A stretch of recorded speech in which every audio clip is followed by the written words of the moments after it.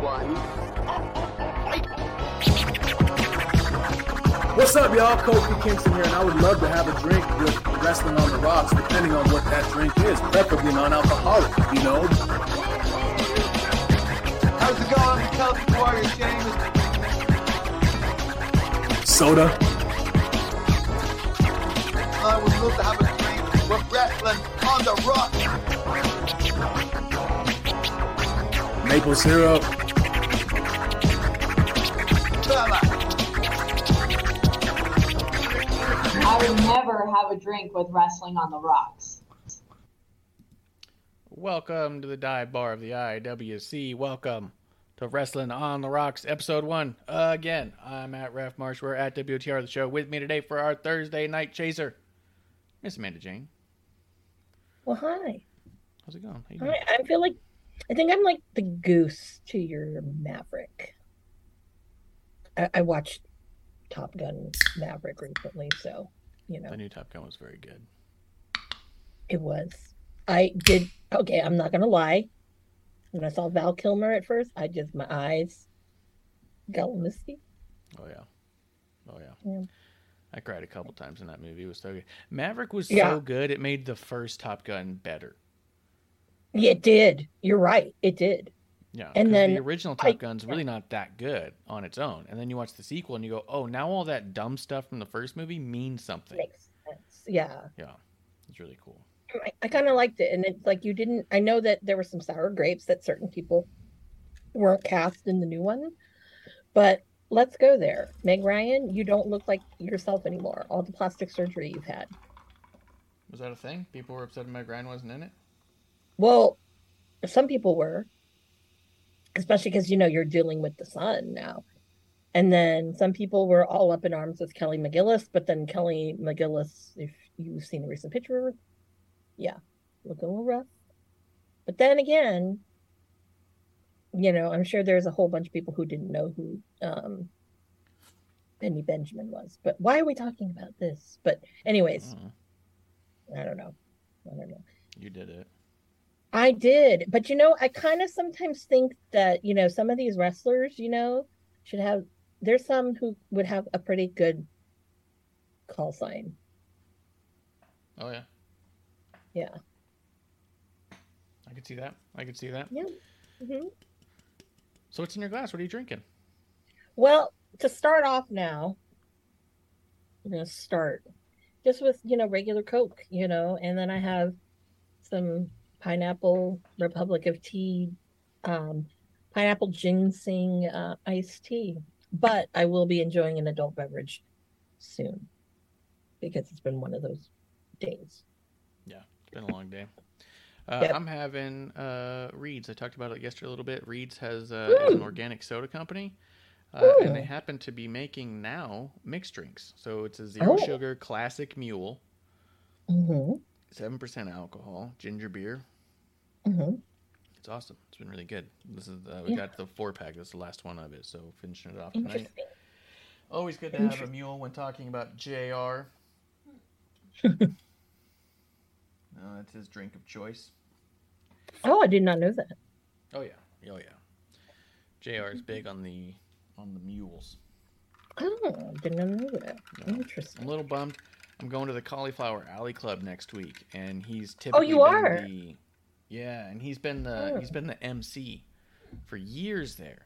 But the last 2 years since the pandemic, he didn't want to come out.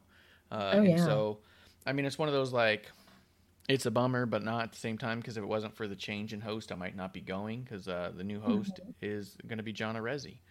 And wow! With John Arezzi again. So he's going to have me come out, help him make some content for his shows and stuff, and it's going to be a good time, I think. Yeah. Oh, awesome. That is awesome. When you're there, I think my friend Roy Lucier. Now, Roy is the one, if you ever see, he's the one who, he loves his Lucha Libre. So he's the one who is kind of like the godfather of the archives of, Lucha Libre on YouTube, until one day they took it down. So he went back and re-uploaded every single tape he has. And I mean, he's got if you ever have some kind of really obscure lucha libre question, Roy is the man to go to. And it's cool because his car also has an Aja Kong license plate, a vanity plate. I think that's badass. So That's pretty cool. yeah, Roy's pretty cool. Usually he's been involved with Cauliflower Harley for a couple of years, so I think he might be going. So if he does, you should say, hey. No. There's usually a good group of people. So if anybody knows anybody's going to be there, or if you want to text me people who I should say hi to you on your behalf, or if you're out there, hit me up. Tweet at me at Ref Marsh. Let me know. Yeah. I want to be out there hanging out, checking it out, seeing the scenes. You know. So I don't know if there's anybody on here who's like Vegas. Conan. Are they inducting? Oh, that'll be well. Then I think Roy will probably be there then. So probably. Interesting. He's being inducted by Rey Mysterio. Very nice. I believe he's being inducted by Rey Mysterio and Meltzer together. I believe they're both inducting him. Oh. I can't wait to get my picture with Meltzer and post it, ironically. You know, I'll tell you, before Uncle Dave was cool, he would go to APW and he would sit by me. Yeah. And of course, if anybody has ever gone to a show with me, you know, the spectacle that is me. Yeah. You know, but I kept it tame. I kind of did because, you know, I was respecting, you know, Uncle Dave. And I remember one time he was like, just let it go. You know you want to. And I'm like, you sure? So, like, come on. What are you doing? Like, come on. You don't know. Yeah, you don't know. And it was, I think he was actually at the show that Marty wrestled Thatcher. The first time I ever saw Marty live. And I remember he said to me, how come you're he's like, you know who Marty Skrull is? I go, yeah, duh. Thanks, Paul Cabana. So yeah. Marty's one of my favorites. Yeah. Mm-hmm. Yeah. And I had never seen him before until I, you know, those were the days. Sounds good to me. Do you want to do you want to tell us some of the birthdays, and then we're going to talk some of your shows? Yeah, we've got some really cool birthdays that actually people know some of these people. And like the last couple ones, I was like, oh gosh, Matt Hardy, happy birthday, dude. Oh, yeah? I mean, celebrating a birthday tomorrow. No one has any today, which is weird. Kairi Sane. I mean, I really wish she was at that Tampa WrestleMania. That would have been fucking great, but you know, yeah, powers that be. But I think people were talking about Survivor Series and how there's going to be a women's match and a men's match and War Games, and they're going to change that up this year. And people have been talking about Damage Control versus Bianca, Asuka, and Alexa, and they've been trying to like figure out who could they fantasy book as the number 4. And a lot of people have been throwing out a ton of names that I really do not like the idea of at all. And I know this is going to sound like, I don't know, it might sound like bad at face value, but I think it's because it could actually work. I think if you have Asuka's return partner and Kairi Sane come back and join them, and you have Damage Control pick up Maiko Satomura. Oh. Having Maiko be part of Damage Control with Bailey as a mouthpiece, as sort of their final boss, their like hired assassin, like that could be fucking cool. That would be fucking cool. That would be. Speaking of Asuka, she's celebrating her birthday this weekend, so happy birthday, Asuka. Birthday, speaking of the devil, yeah. Stephanie McMahon, happy birthday. Yeah. It must, you know, boss. I'll tell you. Yeah, the boss.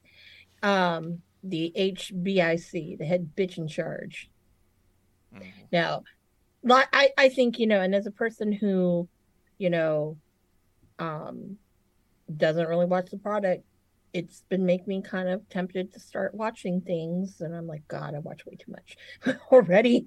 But definitely, you know, there's a lot of great shit going on. So yay!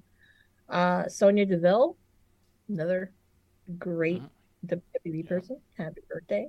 One that I kind of missed, but you know what? I'm glad he has been reunited with Jonah over in New Japan. Happy birthday, Shane Thorne, you know, TDMK. And yeah, I'm glad they're bringing that back. I was a TDMK person when they were at Noah many moons ago when Zack Sabre Jr. was there. You saw Chris Hero there a lot. Yeah. Cole Cabanarama, all that stuff. So happy birthday. Hold on. Oh, sorry about that. Allergies. um, let's see here. Who else do we have? We've got the fabulous Buddy Matthews. Happy birthday. I kind of feel for the House of Black. Mm-hmm. Yeah. Because going through it. Well, they're going through it, but they had such a great package in what they were doing, And it just makes me wonder, because I guess, is Malachi Black not doing any dates at all? Because he was supposed to do Prestige the other day. He did that one. He did. He did do the one. So he got his release, did the one Prestige show, and then he put out that three-page little thing. Did we read it or talk about it? No. Because that happened this weekend, right? You said you were going to yesterday. You said today you're going to read it. Yeah, we'll do that. We'll do that in a bit. Yeah. But yeah, they're going through it. Yeah, I feel for them. But, I mean, I don't know. But it's such a great little faction that was really unique. And it's a shame. But I do hope that he is going to wrestle with Brody King still at PWG because they are the champions. That would be cool. Yeah, that'd be cool. Unless they bring the Rascals back and the Rascals can take it. The new Rascals, that is. Kathy Kelly, happy birthday. Let's see here. Someone, I know he's got fans, but I'm not one. But the old, I used to call the Roman Reigns of ROH. The kind of creepy, I don't think he's that great, Damian Priest. Is that what his name is there with WWE? Yeah. Or is that his Priest? Okay. Yeah. Oh, yeah. He was Punishment Martinez. There was no punishment there. The punishment was we had to watch his matches. Anyways. Looks like let me make sure this is the right one because I don't want to say it's his birthday and someone yells at us like that's not the right one. Because some of these people like to put first names only, and it's like I'm like, no. Let's see here. Hold on. Oh no. Okay. Nope, not who I thought it was. Okay, never mind. We'll skip that one. Our old fans of NXT UK, we should wish Ginny a happy birthday. Well, Ginny. Yeah, hopefully we see her in NXT Europe. Yeah, hopefully, fingers crossed. And then of course Jason Jordan. Is he still not wrestling or is he back? Jason Jordan? Mm-hmm. No, he's just a producer backstage. Oh, okay. Well, but he's been pretty active with that. Like that's one of the things I thought was cool too. The number of live events we've gone to, he's usually there off to the side. You can see him watching and tracking everything. So it's pretty cool. Cool. Well, awesome. And those are your birthdays this week. So happy birthday, y'all. Man, there's a lot more news on here than we thought. Up. Yeah. I know. I was like, let me pull up one or two links, and I've got 5 so far, and I haven't even gotten to Alistair. Wow. Fucking Alistair thing. Is the wrestling world coming to a I since I've been so busy with work, to be honest, I haven't seen any of this wrestling bitching and whatever. So things that have happened at the good old AEW, I have not seen people's reactions to things. So I know what happened. Yeah. I don't know much about people's reactions to it either. I just pulled up his Instagram because that's where it is. So Malachi Black put this out there. So he did his Prestige thing after being getting his release. The rumors out there was it was a conditional release. At this point, this is what he had to say about it. Okay. Here we go. He says all with a comma. Like he's just like we didn't know this was addressed to anyone reading it at the time. Well, he says, firstly, thank you all for your messages. Know they are being read and appreciated. With all the turmoil going on in the landscape of professional wrestling, I took the time to think of my words, but also need to wait until conversations between mine and AEW's camp had come to a conclusion. Firstly, I dislike reading parts of my private conversations between myself and AEW in regards to my mental well-being on the internet. So he didn't like that whole thing, because that was coming out to you, right? That it was, he was having mental health issues and wanted to step away, so didn't help that people were saying that, I suppose. He said, these conversations were private and not meant to be shared with the public. Which also begs the question on who's leaking that stuff. If it's not coming from him, who else is in that room that's telling people, and who are those people telling? Like, that's a leak they need to plug. Like, that's a problem. It's one thing to be, like, pitching your little fucking fits, you know, and going to Meltzer about it. I don't like this person. This person's stiff, and you're trying to bury them the best you can. When this guy's having conversations like that in private about his mental health and how his status is going to be, that information coming out and making it all the way down to the dirt sheet level, something's wrong. That's just a level of disrespect that's got to be addressed. Like, they've been telling him not to go to the dirt sheets anyways, but to like go with someone who's reading it and saying it's negatively affecting them on top of already feeling negatively affected by everything. Like, wow. Yeah. That's fucked up. Yeah. He goes, as by now most people realize I am a very private person and do not feel the need to have stuff like this out on the internet. If you've been following me longer than a cup of coffee, you're aware I've spoken about them prior, but would like to be the one deciding when this finds its way to the public and not through someone else's mouth. As with anything through the lips of someone else, that story gets distorted. Secondly, to be in line with the above, they also need context. I did indeed ask for my release. The last 2 years of my life had lended to a lot of setbacks. Both me and my wife have been affected by uncontrollable actions from the outside that resulted in loss of life, medical setbacks, career jeopardizing, the suicide of a close friend, and a close family member almost losing their life, then experiencing an injury that I was sure was the end of my career. I spend every week going through several sessions of rehab, dry needling, and therapy just to be able to walk and compete.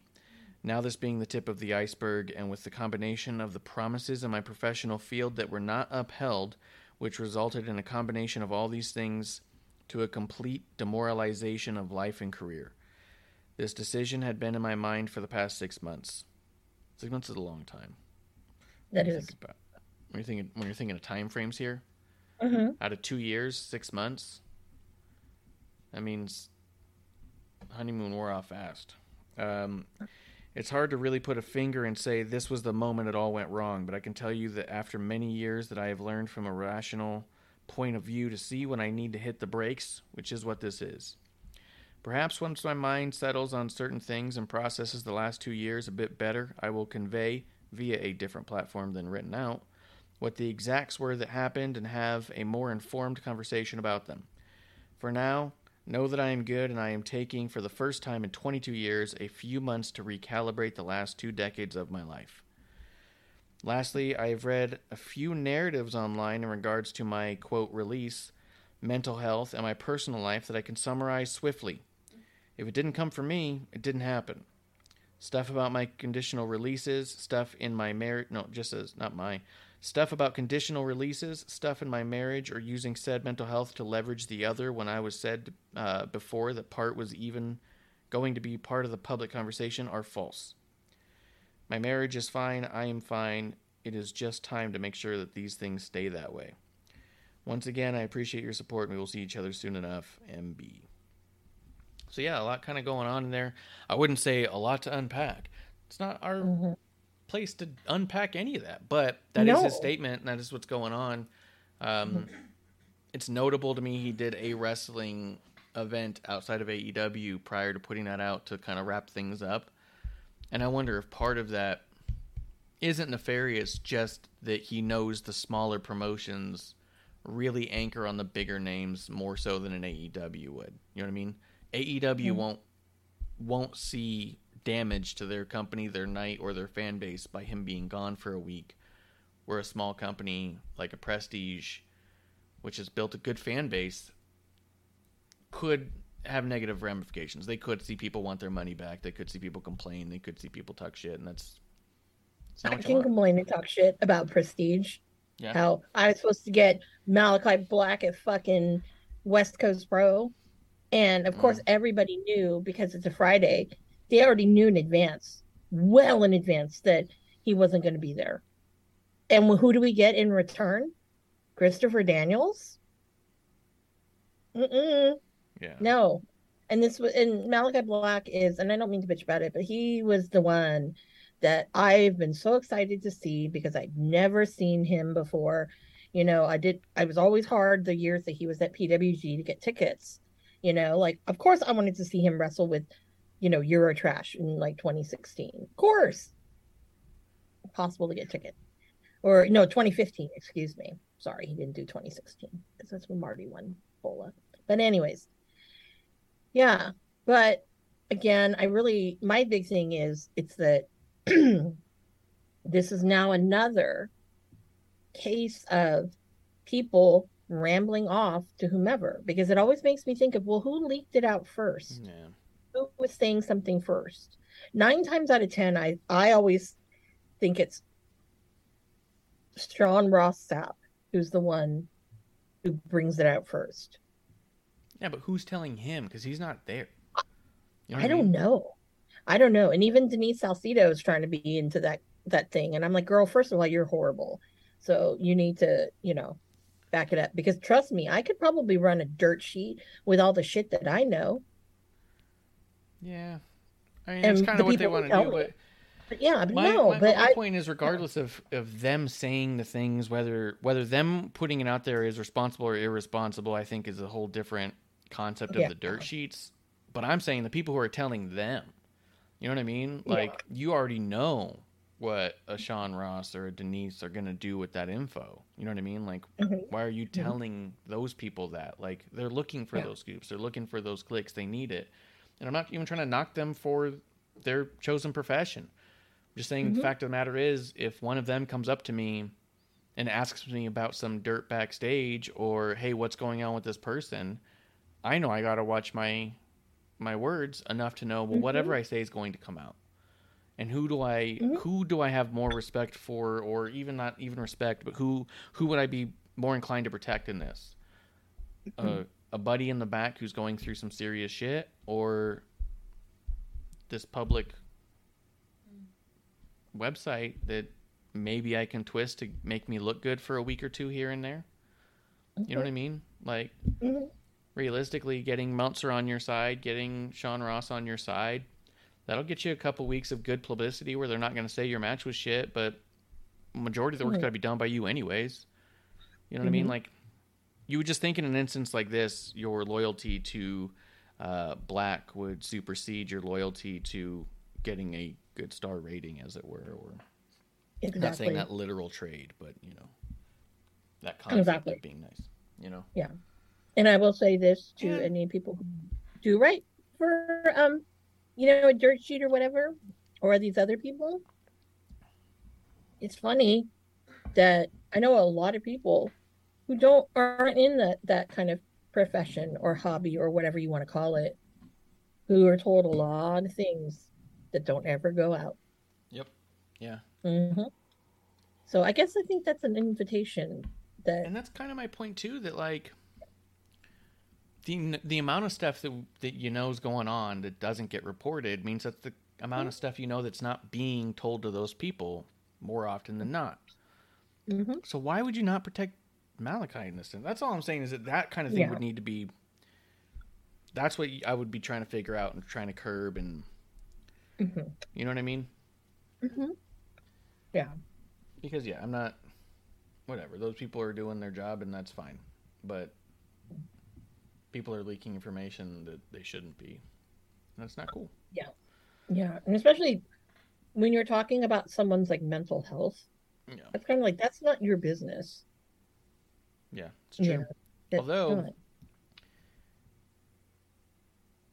I think it's been pretty telling, and no one's really talking about it, that I'm seeing the stuff that Tony Khan's doing in response to all this. If there was a conditional release, I don't know anything about it, but if there was one, it wouldn't be a total surprise, right? That's kind of how a lot of those contracts work. You can't go here, here, or here until XYZ. Can't talk about this, that, or the other. Almost every release has some form of condition on it. But if the idea is that, like, hey, there's a mental health problem, why are you tacking on months on it? Why are you adding conditions? Why are you trying to copyright House of Black all of a sudden? They trademarked House of Black as soon as he got released. And it's like, first off, why didn't you trademark that way before? So I think now's the time for us to start looking at all the things they're not trademarking and start trademarking it. Well, I hope he doesn't trademark Kings of the Black Throne, because that has nothing to do with AEW. But if you really thought that none of that stuff was a factor, you really thought it was just that other thing, then why are you suddenly trying to scoop up all this stuff to potentially damage somebody's transition or art? I don't know. I just feel like it's a little bit shady. Not that it's this terrible, horrible, awful thing and he's doing this. Tony's true colors are coming out. Nothing like that. It's just like one of those things where you go, maybe he's not all that different from a lot of these other billionaires. You know what I mean? Like, yeah. But they've already come out, though. Come on. And if you guys are naive, then whatever. Yeah. Some other news going on. Looks like Ruby Soho is about to have a surgery for her broken nose and messed up septum that she got at that all-out match against Tamello. Remember when I saw that bump and I was like, dude, I think they broke her nose. Well, it turns out they did. Yeah. And now she'll be out for quite some time. What's up with all these unsafe women? We'll talk about that in a bit. Another thing in the news I think that you would like. Wait, isn't your birthday in October? It is. John Cena sets Guinness World Record. He's a world record holder yet again, granting the most wishes through the Make-A-Wish Foundation, totaling 650 since he began working with the nonprofit in 2002. 650 in 20 years. I'm going to do the math real quick. I thought it was more than that. I thought it was more than that too, but at the same time, I thought he had like over 1,000. Yeah, it is a lot. And I bet you, and you guys have met Cena now. Yep, we met Cena. I bet you he will probably have remembered every single one of the people that he's met, the kids. Maybe by name, all of them. But he'll remember the interaction. I bet you it's also slowed down since some of the Hollywood stuff to a degree. I bet you he was doing more in WWE specifically, because I thought he had 500 before he left. Yeah. But at the same time, when you look at it, in 20 years, 650 is 32 a year. Yeah, because I think when he did, I remember when he did Fast 9, when they were filming that. That's I remember they brought someone. Yeah, I think they brought someone to the set. Because I remember reading that somewhere, and I'm like, I'm jealous. Yeah. I love jealous. Yeah. Big fans of John Cena. We met him. Got an old fashioned. Signed by John Cena. Thomas Ashbourne. Follow their socials. Maybe you can too. It looks like one of the girls who was at the one that we went to printed out the picture she got with him and took it to the second one he did and got it signed. Oh, cool. I was like, that's cool. But it was like a fucking poster. She did like 24 by 22 or something. Like, it was made a big old poster to take up most of her wall. I think it's dope. Damn. I think it's dope, but also, I don't know how many pictures of myself I want on the wall. I know what I look like. But I don't want a giant ass picture of myself on the wall. You know what I mean? Like, I don't. Yeah, I don't need that. And I've never. Well, back in the days where I really was love NSYNC, but back in the day, I mean, I had it. My room in my apartment kind of looked like, those restaurants where they have the celebrities on the wall with the owner or whomever, and they're usually signed. I had those I had pictures of me and NSYNC like all over. That's awesome. And I'm like, okay, I don't think I need to do that anymore. I've never actually printed a photo of me and one of the wrestlers. There's only one photo, if I were to ever do that would get done. And that's the one there'd be two. The one that's the top of my Twitter header, because that's a fun one. And then the other one from that evening, we have an Amanda sandwich. I think would be that. And then maybe, maybe if I knew I can get Marty Jannetty to sign it, the one that's like me and Colt when Marty Jannetty and Johnny Insert Your Name photobombed us. Oh, that'd be funny. Mm-hmm. Let's see, other stuff going on. Kushida has hand, foot, and mouth disease. He's going to miss a couple weeks of action. I thought that was crazy. Oh, what is hand, foot, mouth disease? What is that? That sounds like something fictional. It sounds weird. It says it's a relatively common ailment and is not life-threatening. It can be very quickly spread through skin-to-skin contact. Ailment can cause flu-like symptoms as well as skin rashes and mouth sores.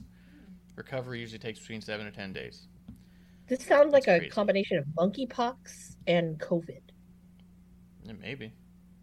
Who knows? Yeah. Ew. Get well, man. Get well. Let's see. Let me do one more. Oh, wait, what's this? Remember we talked about this? We said, hey, X-Pac should join Creative now that the rest of DX is in charge? Mm-hmm. And guess what? Did he? No. No, but he was asked about it. Let's see. Where was he asked about it? It's down the side. He said, he was on a KNS WrestleFest. Oh, he was at the WrestleFest and someone probably stuck a mic in his face and asked him a question or two. Mm-hmm. He goes, if they asked me, hey man, we could really use your help with this, I wouldn't say no. But I just don't see where I'm this fucking creative genius that's going to go in there and, bring some revolution. He goes, that was me personally. I was that way years ago, but that was years ago, man. Like, we need young people. We need young, fresh minds that know what the fuck, what's hip. Like, I learn from young people. I like to think I'm self-aware enough to know that I'm not ready for that. I can help with things, but here's the thing, man. I have a really nice balance in my life right now, and I have a nice relationship with WWE and fucking everyone for that matter, as far as I'm concerned, and I don't want to fuck that up. He's the fucking coolest, man. Fuck's the coolest. You know what? I like that he's like, you know what, let the youth do it, Yeah. Who I think would be great working along with Triple H and Shawn? Fucking Cardona. Mm-hmm. Cardona, man, that guy, fuck. He's got to go back, right? He's got to. You would think that, but even if he doesn't go back, as a role, him creatively in the back, holy shit. Yeah. I think he'd also say that I want to be in charge of the figures. I want that position. Fire whomever. I want to, because, but I think that his creativity, and obviously, it showed when he did his, the Z, True Long Island Story. I loved watching that. Okay. I'm not going to lie. Woo, woo, woo. You know it. I bought into that shit. Yeah. It was the best, That's why I'm excited. I've never met him. I can't wait to, because I fucking love that shit. That shit was fucking legendary. He's going to be on the cruise, huh? Mm-hmm. Should I send you my Cardona ref shirt to get signed? You could do that. You should go. That's fucking thousands of dollars. It's not thousands of dollars. Might as well just buy a boat. No. That'd be like a rowboat or like a inflatable boat and you'll die. I'll rowboat up to the boat in the ocean, climb on board, and pirate myself into the thing. That would be hilarious. Let's finish up the news on this one. I just thought was notable because we've talked about him a couple of times here before. Joey Janela responded to a fan on Twitter about the the TV vignettes with him and Sonny Kiss. He noted that Tony Khan, quote, actually hated the vignettes and never even wanted them to make it to air. He has previously commented on Khan's dislike of the vignettes on Renee's podcast, remarking, he hated these promos. Tony thought they were phony fake, which is so ironic when you think of so much of this stuff. This is the same dude who brought in Luigi Primo, which, not even to talk shit about Luigi, but there's nothing real about flipping pizza while you're wrestling. No. You know what I mean? Like, I'm just saying, like, I'm not trying to talk shit about the dude, but I'm saying if Tony says, I don't want that, it's too fake, I'm going to say, I'm sorry, Danhausen and Luigi Primo. I don't know how you guys got here. Put your fucking teeth back. Yeah, put your You know what I jarred mean? teeth back. Put the fucking Pillsbury dough in the fucking thing. And I'm not saying that those guys don't belong there, but I'm saying, like, your excuse can't be something's too phony or fake when you have Orange Cassidy on your show. Like, there's so many people you have on there that come off so phony that they're just the entertainment value, and you say, okay, that's the show. Yeah. Nothing wrong with that. But it's weird that was his critique of this. And then Joey says he hates it, hates the invisible camera, hates the cinematic stuff, which they've done a lot more of. Let's see. Well, maybe that's why Ricky Starks doesn't get much of a, pushy, because, he has the flair for that dramatic. But, here's the thing, though, Tony Khan. His little self-produced ones, and I'm pretty sure he produced the ones that have been on AEW, because there's like 2, I think, not talking the match with Sting and Cage. But I don't know. It's just weird to me. So I guess it's okay, when you have, I guess idiot people like, 2.0 or whatever the fuck they're calling themselves. Magic whatever, daddy whatever, and like whatever. That's some shitty ass stuff. And honestly, I never thought anything was wrong with what Janela and Sonny Kiss did. And I'm not saying that because I am like, I love Janela and I, think Sonny Kiss is just amazing and was totally just was used because of as a novelty, Well, ironically, is I was never really a fan of their pairing, and I didn't love a lot of what Joey Janela was doing, but I found those vignettes to be really interesting and pretty cool, and it made me question stuff. Yeah. And I remember talking to you about his vignettes being what was kind of turning me around about him when we first met. Joey did say that in his tweets that it was because of him and Cody Rhodes that the idea got moved along, and he says his alliance with Kiss would have been one of the more popular acts who was given more time, which is possible. Yeah, I think so. And I think also too, when I think that people don't realize, and for as much shit as Cody got toward the end from the fans, of how much he really championed a lot of people, and and I take it with a grain of salt. People are, he's part of the elite, whatever. No, you got to remember why that company was built, and why Joey Janela was one of the first people signed, because he had that creative mind that, they're like, holy shit, this guy is like, it's like he's fucking crazy, and I'm sure had the circumstance have been a little different and whatnot, I would not have been shocked if somehow they got Nick Gage on national TV more than just the one, like MJF's levels or whatever. Yeah, I think really you probably could have seen that. Possibly, yeah. And there's nothing wrong with that, because Nick Gage is for the children. That's true. Yeah, that's what's going on with him. Also, it was noted in there that Janela said he's very happy to be out of AEW, which I think is also notable. The thing is, this is that we're 3 years in, and they've been so protected as a company from negative press or opinions, and I think that that's intentional. I think that was, and I say that meaning that I think that it was contractually. My personal belief is that no one's allowed to talk about it. Given the amount of interviews I've seen with people in talent who are currently working there, and the way they skirt certain questions, really felt to me like, oh, this person's not allowed to say what they feel. So I think it's interesting that now you have the Janela starting to say, yeah, I'm really happy I'm not there. Now you have Malachi Black saying, like, last 2 years have been miserable, not just because of work, but work didn't help any. Which is just an interesting thing, because when he showed up, that was massive. It was huge. He's finally away from the evil corporation, and he can finally be happy and free to do whatever he wants. And every time everybody saw anything he did, it was like, look at how amazing and perfect this is for him. It's not and then story. 2 weeks, and then what? 3 weeks later, it gets eclipsed. Yep. By the next signing, and Yep, I think they did have NDA, and Joey's finally like speaking.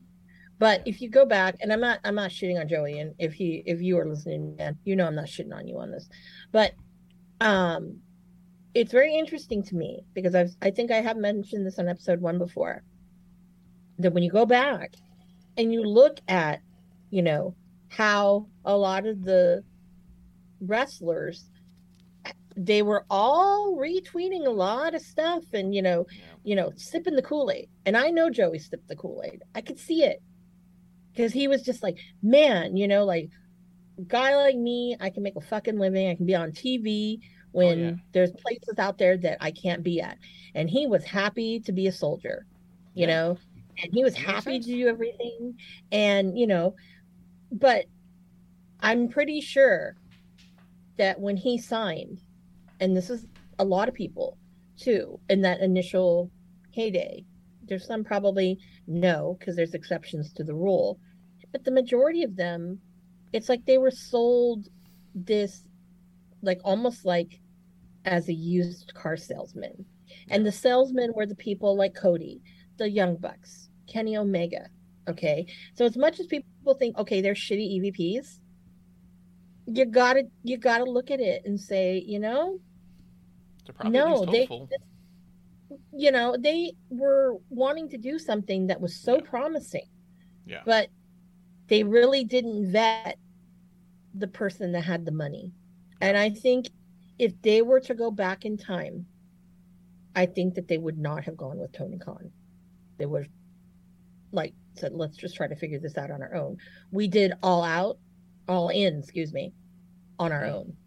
That's true. The only support they had ROH support, but that was different. ROH didn't have that kind of money like anyone else has. They created a super promotion between themselves, Ring of Honor, NWA. You know what I mean? Like created a super indie promotion that wasn't just going to be some rich dude using his toys the way he wants, but exactly. And I think that would have been a huge success.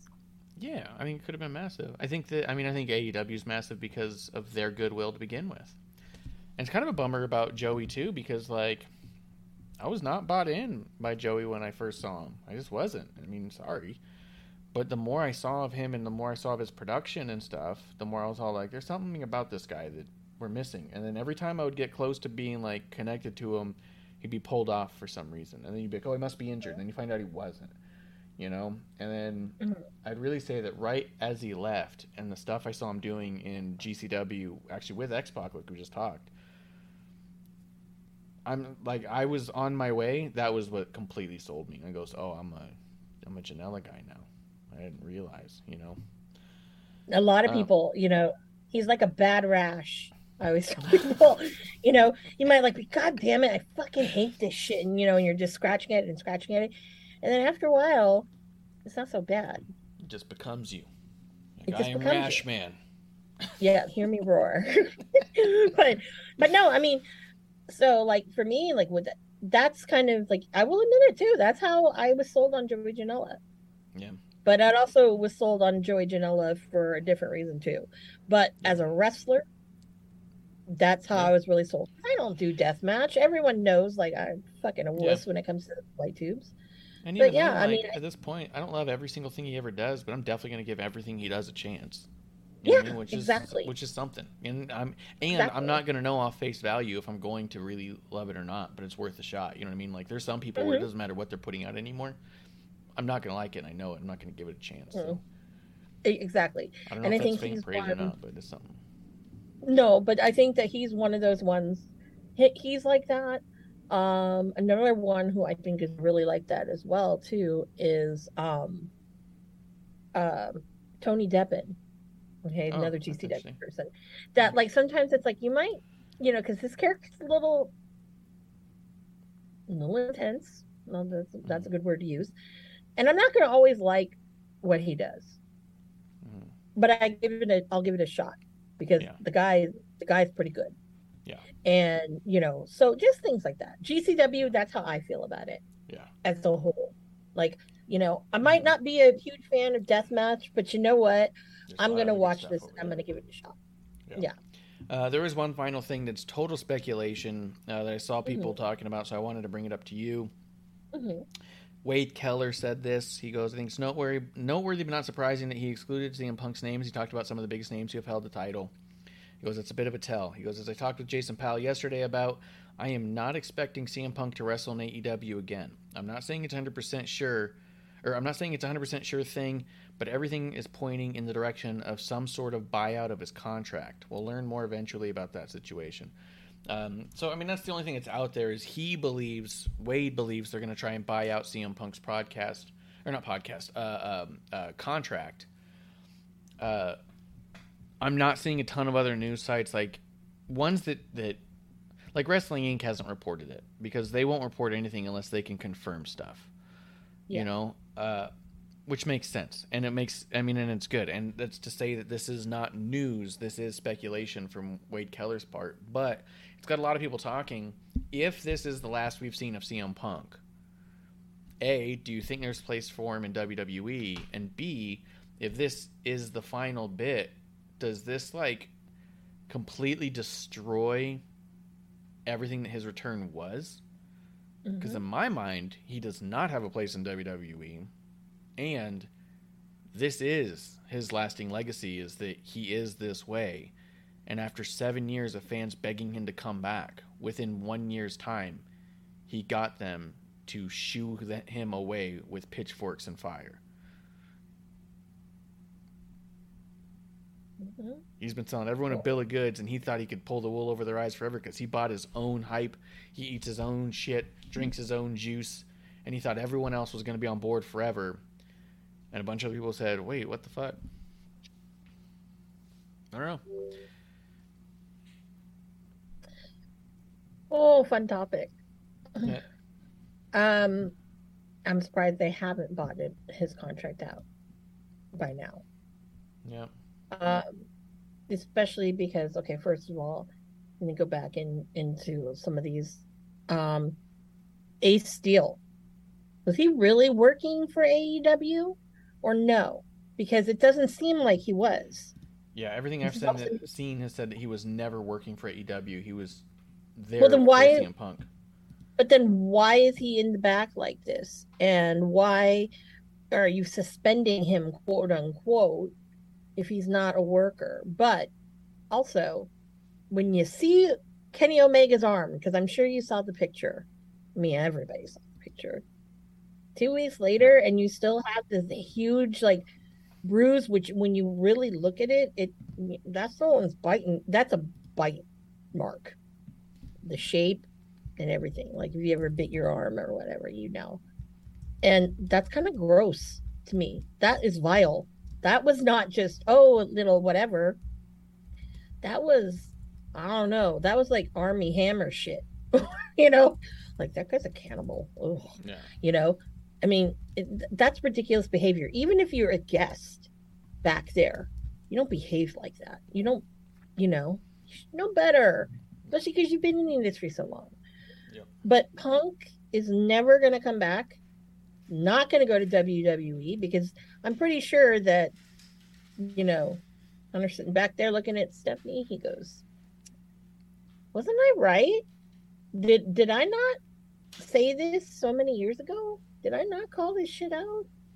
No one's going to take him back. Dana White didn't want to deal with him. Nobody wants him. Impact will not. Scott D'Amore be like, no, hi, sorry, my buddy Don Callis. Nope. Who's he always with? Oh, Kenny, hi. No, that ain't gonna happen.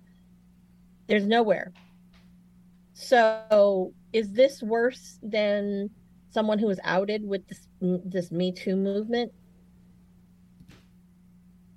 Maybe, maybe not.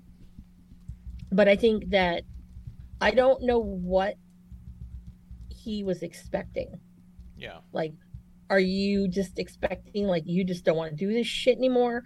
Or I want to know, it's like, what was your motivation to do this? Because obviously, you're the one who has been completely unprofessional about this whole thing. And I'm pretty sure most people believe the fact that he probably did say, yeah, Cabana, Either, he goes or I go.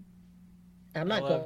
Kevin Nash basically called Punk a bitch. He was like, "Don't tell me you're tired and you're old and you've been doing this forever when you haven't had any matches in 8 years and you barely did 8 in the last." He's like, "You're not running up and down the roads all the time, Like, don't tell me you're over it." Like, no, he had no pity for him and his attitude. It was great. No, nobody has any pity. The only person who I think has pity is probably his wife, his fucking ugly looking dog. And yes, I will talk shit about the dog. It's like, come on. That's true. I will talk shit about the dog. I'll talk shit about the But I mean, I think that, if he were to come back, that would be the end of AEW. Because I have a feeling a lot of people would walk. And a lot of people would walk.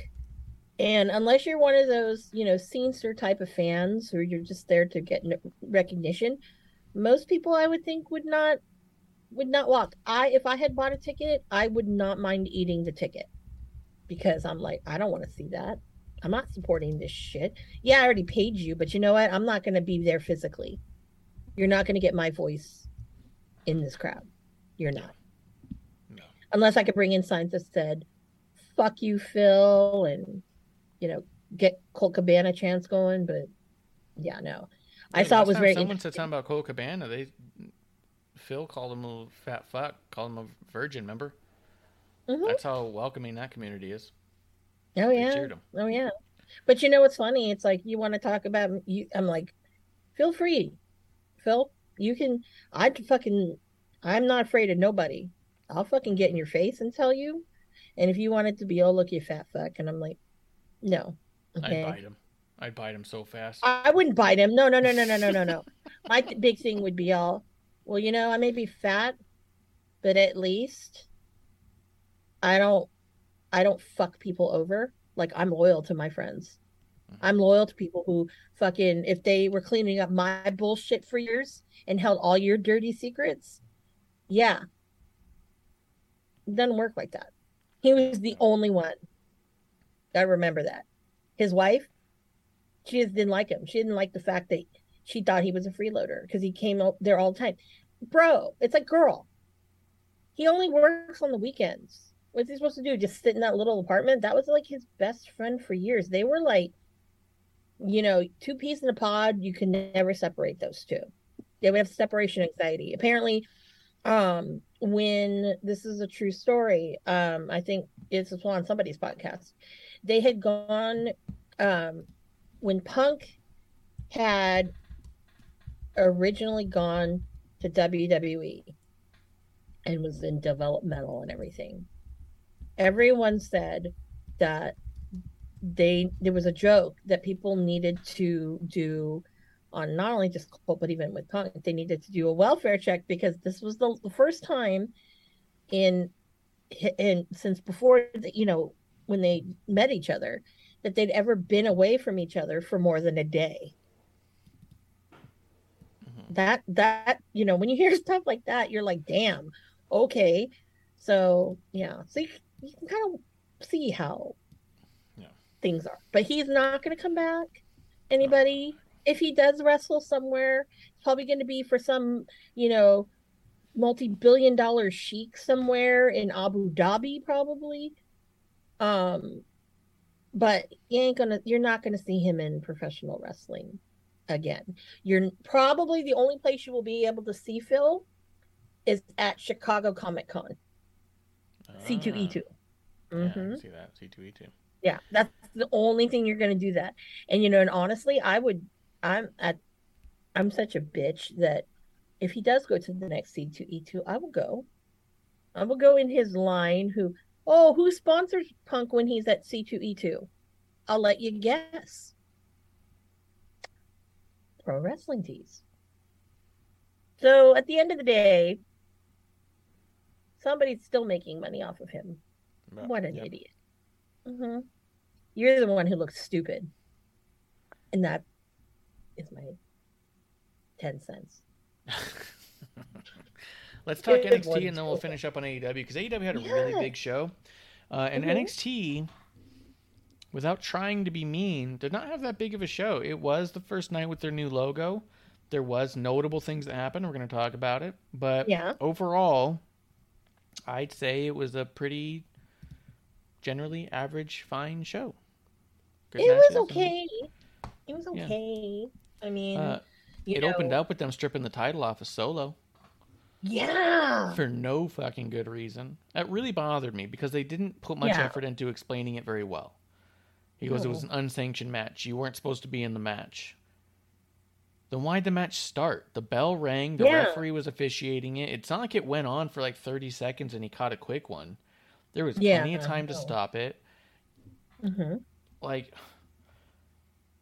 Sean's literally back there producing the show to make sure it goes off the air at the right time and everything. You're telling me at no point he's like, is this sanctioned or not? You're the one who sanctions them. Then he goes to SmackDown with the title. He defends the championship on SmackDown. Then he goes to a press conference with the title. You're telling me none of the steps in between, no one could figure out if he was meant to have that championship or not? Like, it was just such a bogus way to go about it where, like, I'd rather they say, hey, we really would love it if you could stay champion, but our lawyers have reviewed the contracts. And since you're officially a SmackDown roster member, we cannot have you hold this particular title. Exactly. Not for any lengthy period of time. You've officially moved on, and we are not going to be allowed to get you back. And then you even have Solo say, "What about Dolph?" And be like, his contract allowed him to come back down here, yours doesn't. Yeah. Yours won't for some time. Dolph's earned that over time to be allowed to come down. Yeah. You know what I mean? Like, say something that makes you go, oh, yeah, Dolph might have a different contract than Solo. Probably not. But, storyline-wise, why not? He's been there 20 fucking years. You know? Yeah. What about Mandy? Mandy became an NXT roster member. Do you want to stay in NXT and you can hold that championship? Or do you want your SmackDown contract? That's what's on the line here. Yeah. And then you have him go, this sucks. And you have Sean go, I know. This really sucks. Yeah. You know, and have him say, I got to go be with my family, and say, I thought you might say that. You know? Yeah. But that didn't happen. No, they didn't. They go, we don't know how you got this title. We don't know what's going on around here. Yeah, people like, just do things without us knowing. It's like Scooby-Doo mystery. How'd you get the belt? Oh, no. Goddamn Scooby-Doo. Yep. God damn it. Yeah. I swear to God, if they make another one of those Scooby-Doos and Solo has a fucking belt, no. Yeah, that's true. Deal. It was ridiculous, and I was really upset by it. And then, Mello does that. We'll give back the title. And then here's the part that makes it worse for me. They put it in a ladder match. It's going to be a 5-way ladder match where Carmelo's just given a buy-in because he was the last champion and should have never lost it because it's unsanctioned. The only argument I heard from someone that made some form of sense on why they would put the title on Solo, given they're going to strip it a week later, was it allowed Mello to lose credibly against a credible champion that is already seen as elevated. So it doesn't hurt Mello to lose like that. I say, okay, except for a week later, they're putting it in a ladder match. And a ladder match is designed to protect every single person in the match to not look worse than, right? You just weren't the dude who got to the top of the ladder. It's not that any given person was better than you.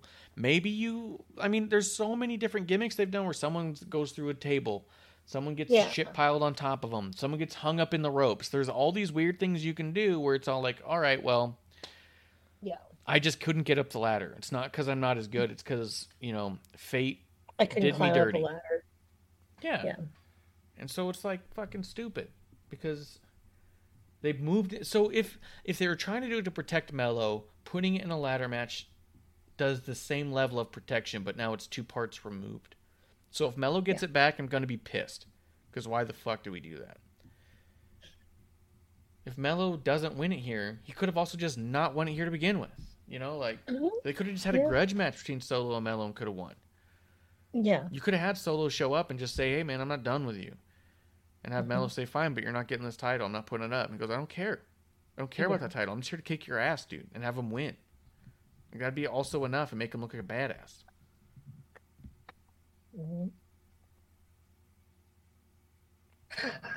I just didn't like that whole thing. I just kind of was like, man, this is stupid. Are you insulting my intelligence? I sat there when I was watching that. I was just looking at it and I was just nodding like this. You are insulting my intelligence. Yes, totally. Stupid. Yeah, I'm like no.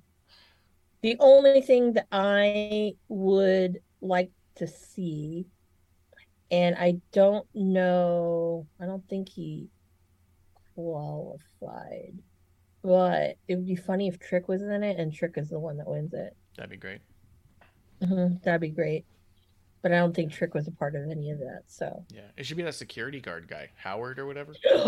Yeah, should be him. That'd be cool. But no, but I think it would be really funny if it was Trick. That'd be good. Yeah. So we also got right after that we end up with the match Axiom versus Nathan Frazier, match 2 of the best of 3 series. It was yet again a very good match that I did not care about. I just don't care about these. And then I asked myself again. I'm like, why are we having a best of 3 match? One match would have been fine. I think that it's fine. I think doing the best of 3 is good because it's kind of like the Cesaro Sheamus thing. You're 2 dudes you didn't know what to do with. You do the series, and now both guys look kind of like badasses because they're kicking the hell out of each other. The difference is Cesaro and Sheamus are mean motherfuckers who will beat the shit out of each other. Frazier and Axiom are rubber band motherfuckers who are going to flip all around each other. Yeah, so that's true. You don't end up watching it just being like, man, these guys are tough. You go, man, these guys are impressive with their flips. So it's like, and so it's like, it's always a good match and it's fun, but I don't feel like it's building the same way that Cesaro and Sheamus built. You know, like I don't want to see them as a tag. I don't think. Maybe. I don't know. I just don't care about these guys. This is their story right now. It's just, and they're both good, and they both do fine on the mic. There's nothing about their story that makes me think much of them. You know, I'm not invested in how good they are, even though they're very good. It's a bummer because we really liked A-Kid in NXT UK, except I really wanted to call him anything else. I hated his name, and then they proved me wrong that they could make it worse by putting him in a Maxim, calling him Axiom. But yeah, I don't know. After that, I mean, was there anything else on that match? No. Yeah. Toxic Attraction. Go ahead. I will say this. Every time when I see Axiom, I'm like, can you see through the mask? Because I just think of like Sin Cara and how Sin Cara really couldn't see. Yeah. So I'm hoping that he can kind of see, because if not, I'd hate for something to happen, especially because he's one of those, types of slurs. That would be bad. Toxic Attraction beat Ivy Nile and Tatum Paxley. I think this is pretty cool to have Tatum this close to Mandy, because Tatum reminds me a lot of Mandy when Mandy first started. And so I think that it might do Tatum a lot of good to be around a Mandy who's on the top of her game, to be like, what do you wish you knew when you started? You know what I mean? Like getting tips from Mandy now, coming in with a similar style background and style.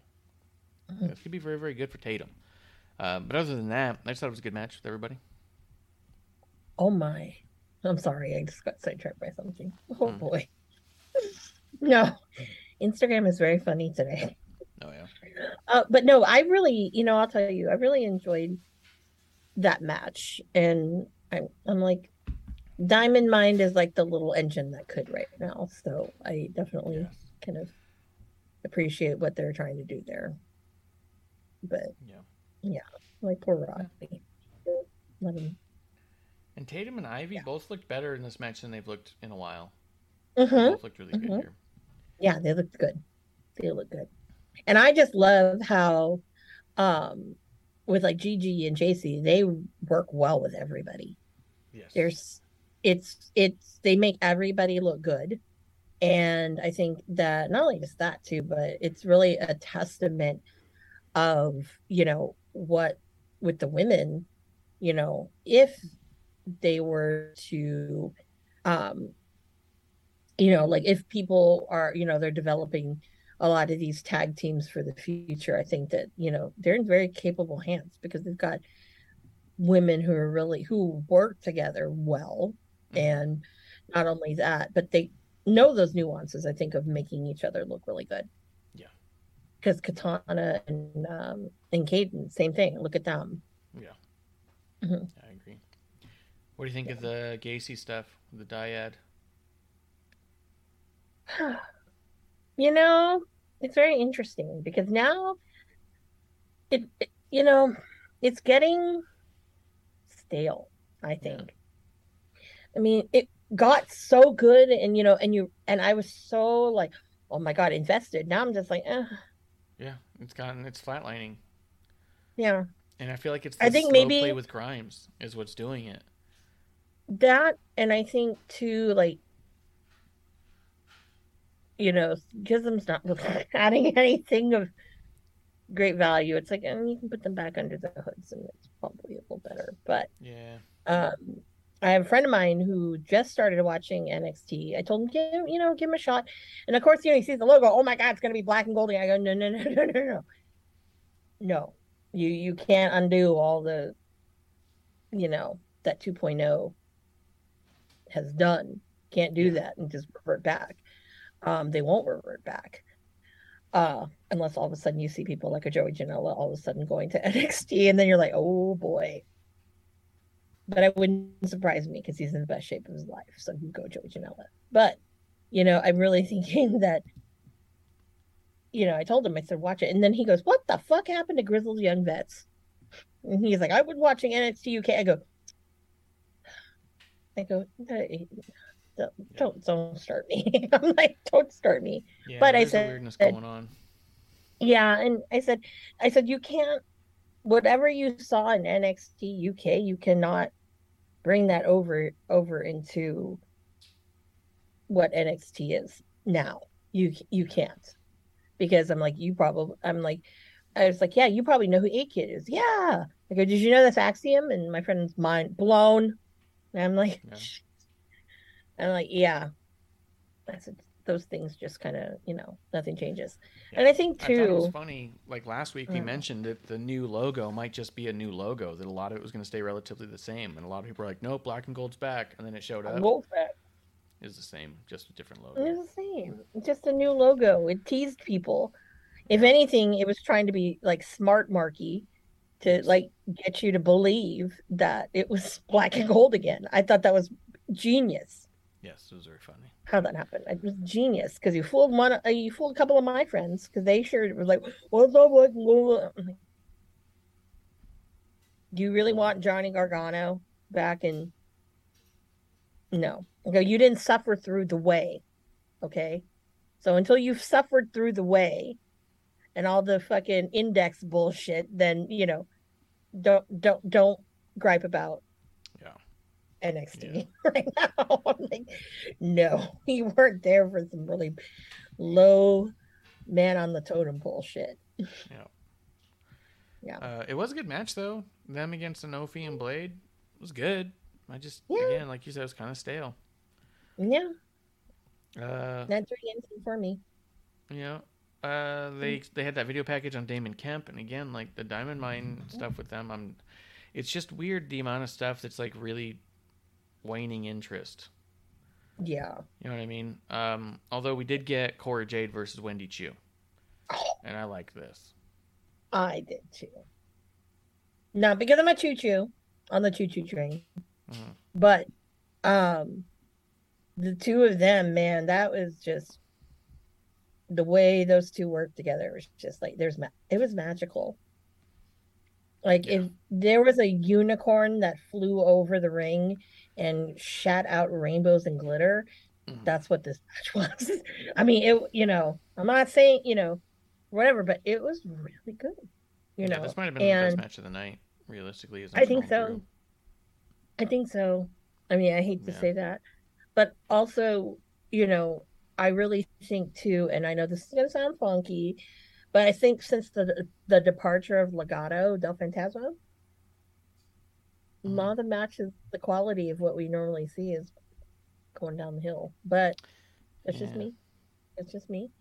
But no, I mean Cora Jade, man. When you have people like Wendy and Cora Jade, the future is very, very bright. Don't know if I'm gonna like this Lash Legend shit with Wendy Chu. Don't know because I'm just not a fan of Lash Legend. Yeah, we'll see how that goes. I didn't have a problem with it necessarily, but yeah, I wasn't excited by it either. I wasn't like, oh, here we go. It was just like, oh, no, nothing is gonna. I'll be honest. I kind of thought the match, at least with Cora Jade, I thought, man, Tiffany Stratton and Wendy Chu matches, man, those were fucking great. And I'm like, I don't know about this one because it's probably just going to be a one-off and it's probably going to be funky and whatnot, right? But it actually, surprisingly, blew my expectations out of the water. Because we've seen such good product from Wendy and from Cora too as well. So I thought, oh, maybe this is going to be just kind of mediocre, but it wasn't. And so probably the match of the night. So yeah. Yep, I agree it was. And then we got Lash. We'll see what happens there. There was a cool video segment with Roxanne and Maiko talking about their match and how much respect they have for each other, and I thought that was really cool. Yeah, that was a really great little segment. I will say that some of the segments are very, very awesome that they've been doing. Some are kind of missed. Yeah. Missed for me. I feel like WWE across the board is becoming a lot more of that. The stuff I like a lot. The stuff I don't like, I don't even want to suffer through. You know what I mean? Where before it's also kind of like, oh, that wasn't, super impactful, but it was fine. Like, you know what I mean? Some of the stuff's all like, oh, this is what's going to come on. I'm not watching this. You know what I mean? Yeah. And I'm finding it getting more and more that way where it's like the highs are really high and the lows are so low that it's like, fucking forget this, dude. It's either the best thing that they've done in years or the worst thing I've seen all week. Yeah. Over and over again. I mean, to be honest, Carmelo Hayes and Trick Williams versus Andre Chase and Buddy Hayward, I just didn't watch. I don't like Chase Andre Chase stuff. I kind of like him, like, I don't, yeah. As soon as he came out, I said, fucking forget this. And I went and I walked out of the room for a while. Von Wagner versus Sangha was better than I expected. Yeah. I think I'd buy. To say about it, really. Yeah, I think I'd buy Sangha better than I do the dude on AEW. That's with Sanjay and Jay Lethal. Yeah. I was thinking about Sangha in terms of his old tag team partner, Veer. And I think they're doing a better job with Sangha than they are with Veer right now. So, let's see. But those two matches kind of knocked the wind out of me. And I got to say, Grayson Waller versus Oro Mensah, I barely paid attention to. And I like those guys. No, but, okay, first of all, when they were interviewing Oro Mensah, I'm like, oh, another Ghana. Someone from Ghana. I'm like, okay. I'm like, okay, all right. Because they really emphasized that. And I was like, oh, we're going to see Apollo Crews. That's what that means. Oh, yeah, Apollo came out the bloody eye and stuff. Yeah, what the hell was that? I don't understand that. The bloody eye. With the eye thing. Yeah, it kind of creeped me out. Kind of reminds me of a horny toad. Out here in Arizona, if you scare a horned toad, it jumps on its back and squirts blood out its eye to scare you. Ew. Oh. Well, people call them horny toads, but they're called horned toad. But yeah, it's the street vernacular is horny toad. And they squirt blood out of their eye just to freak you out. They're fine, but they're just squirting blood out of their eye like crazy. It's weird. Ew. That's Apollo Crews' new gimmick. I don't know. Horny Nigerian toad. Or Ghana. Nigeria. No, was it Ghana or Nigeria? I'm sorry. Ghana is Kofi. Yeah, that's true. Right? Yeah, never mind. I meant, sorry guys. Nigeria. Africa is all Africa to me. The only difference in Africa, personally, that I think is South Africa, totally different. Egypt, totally different. Everything else, no offense, it's kind of like the same. But you can say that about the United States too. Yeah. The shit in the middle, it's all the same. It's all the same. Main event, number one contender match, Tyler Bate versus JD McDonough. Breaker on commentary. What'd you think of this? Mm-hmm. I was kind of let down. Me too. I didn't hate it, but Mm-hmm. some of it was like, you know what it made me think of is when we've talked about catch wrestling in the past with like Timothy Thatcher and even like Riddle, or when you talk about Josh Barnett and Bloodsport, how you can see that what they're doing is trying to best each other physically in those moments. Yeah. And then we've talked about other guys like Gargano matches that are just come off overly choreographed, or Young Buck matches where they're just hyper choreographed, like go here to here so I can flip from there to there. This felt like a heavily choreographed catch style match, which was interesting because I don't think we see a lot of that. Jonathan Gresham is like that. Gresham's like that. Blake Christian and Alex Sheely can do a lot of stuff like that too when they're having fun. Blake Christian, I don't normally consider him as a guy that really does catch wrestling. No, but I've seen him do it in GCW against, I think it was Nick Wayne. Yeah, well, when you're wrestling Nick Wayne, you kind of either have to pick one or the other, and I think that it was good that he is willing to try those kinds of things. Sure. But Alex Shelley, used to do a lot of that too. That was kind of in his wheelhouse of a little bit of everything. But this came off like it was a little too choreographed. Almost started. You started, if you watched, you could see Tyler Bate giving direction to JD McDonough at times. Yeah. You can see him like doing weird little things where you're all like, why is he drawing attention to his left leg? And you're like, oh, so JD would know to dive towards the left leg. Yeah. Like, it wasn't well hidden. And so it was just, it was weird because I think both these guys are better than that. But this one you can kind of see through. And that was a little bit of a bummer. Yeah. Yeah. But I don't know. This whole show, all in all, I mean, it'll be very interesting. It'll be very interesting to see what's going to happen next. Because you can't have 2 weeks in a row where it's kind of funky like this. Because it just kind of kills any momentum that they have. Yeah. Yeah. I mean, it just makes me not interested to watch. Or watching it half-ass. Yeah. Yeah. It was hard to focus on it. Now, I mean, for whatever it's worth, I'll be honest, I can look up the Rampage results as we talk about AEW. From not spoilers. All I'm seeing are spoilers. I don't know. Was there anything on Rampage, the one that you saw before, that you thought was really worth getting into? Don't look it up because you're going to come across the spoilers. Let me see. As long as I go to Claudio and Dustin Rhodes, I think. Wardlow, Ryman, Nemeth. Nope, this is not it because this is where Ruby got knocked out. There you go. Man, people, why are you doing? Now no one would probably want to watch it. Here it goes. Okay, hold on. I have the ones from the week before. Matt Hardy versus Darby Allin. Nope, boring. Oh, yeah. Ethan Page versus Danhausen. That took 30 seconds. Yeah. Samoa Joe and Josh Woods. I love Josh Woods, but again, it's more like if you're really trying to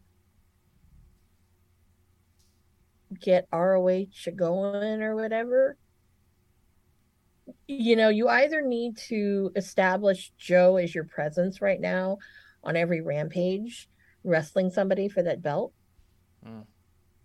until you have it. Because if not, you need to get people excited for that product. Yeah. That's my opinion. Penelope Ford and Willow Nightingale. Again, those two ladies worked it. I enjoyed the match. I think that's probably the one match of the evening that I really, really enjoyed, to be honest. Right. So I mean, and I mean, I'm not looking at the spoilers. I really think it's stupid that they are spoiling what's supposed to be a pretty big type of show. Yeah. So, but the only thing about the spoilers is that I know when a certain match that I want to watch is on, and that's about it because I really don't think the card, I don't think there's anything on the card. Like I can't even remember who's on the card. Isn't Darby Brody? Is it maybe? Are you getting Darby Brody? Well, let's talk Dynamite though. Yeah. Oh no, we get Action Bronson and the two idiots. Yeah. Hook. Yeah. So yeah, I would say this Dynamite was better than last week. I did like it more overall. There was still a lot of stuff that I did not watch at all and fast forwarded, so maybe that's part of it. I knew I wasn't gonna like certain things, so I didn't watch it. Okay.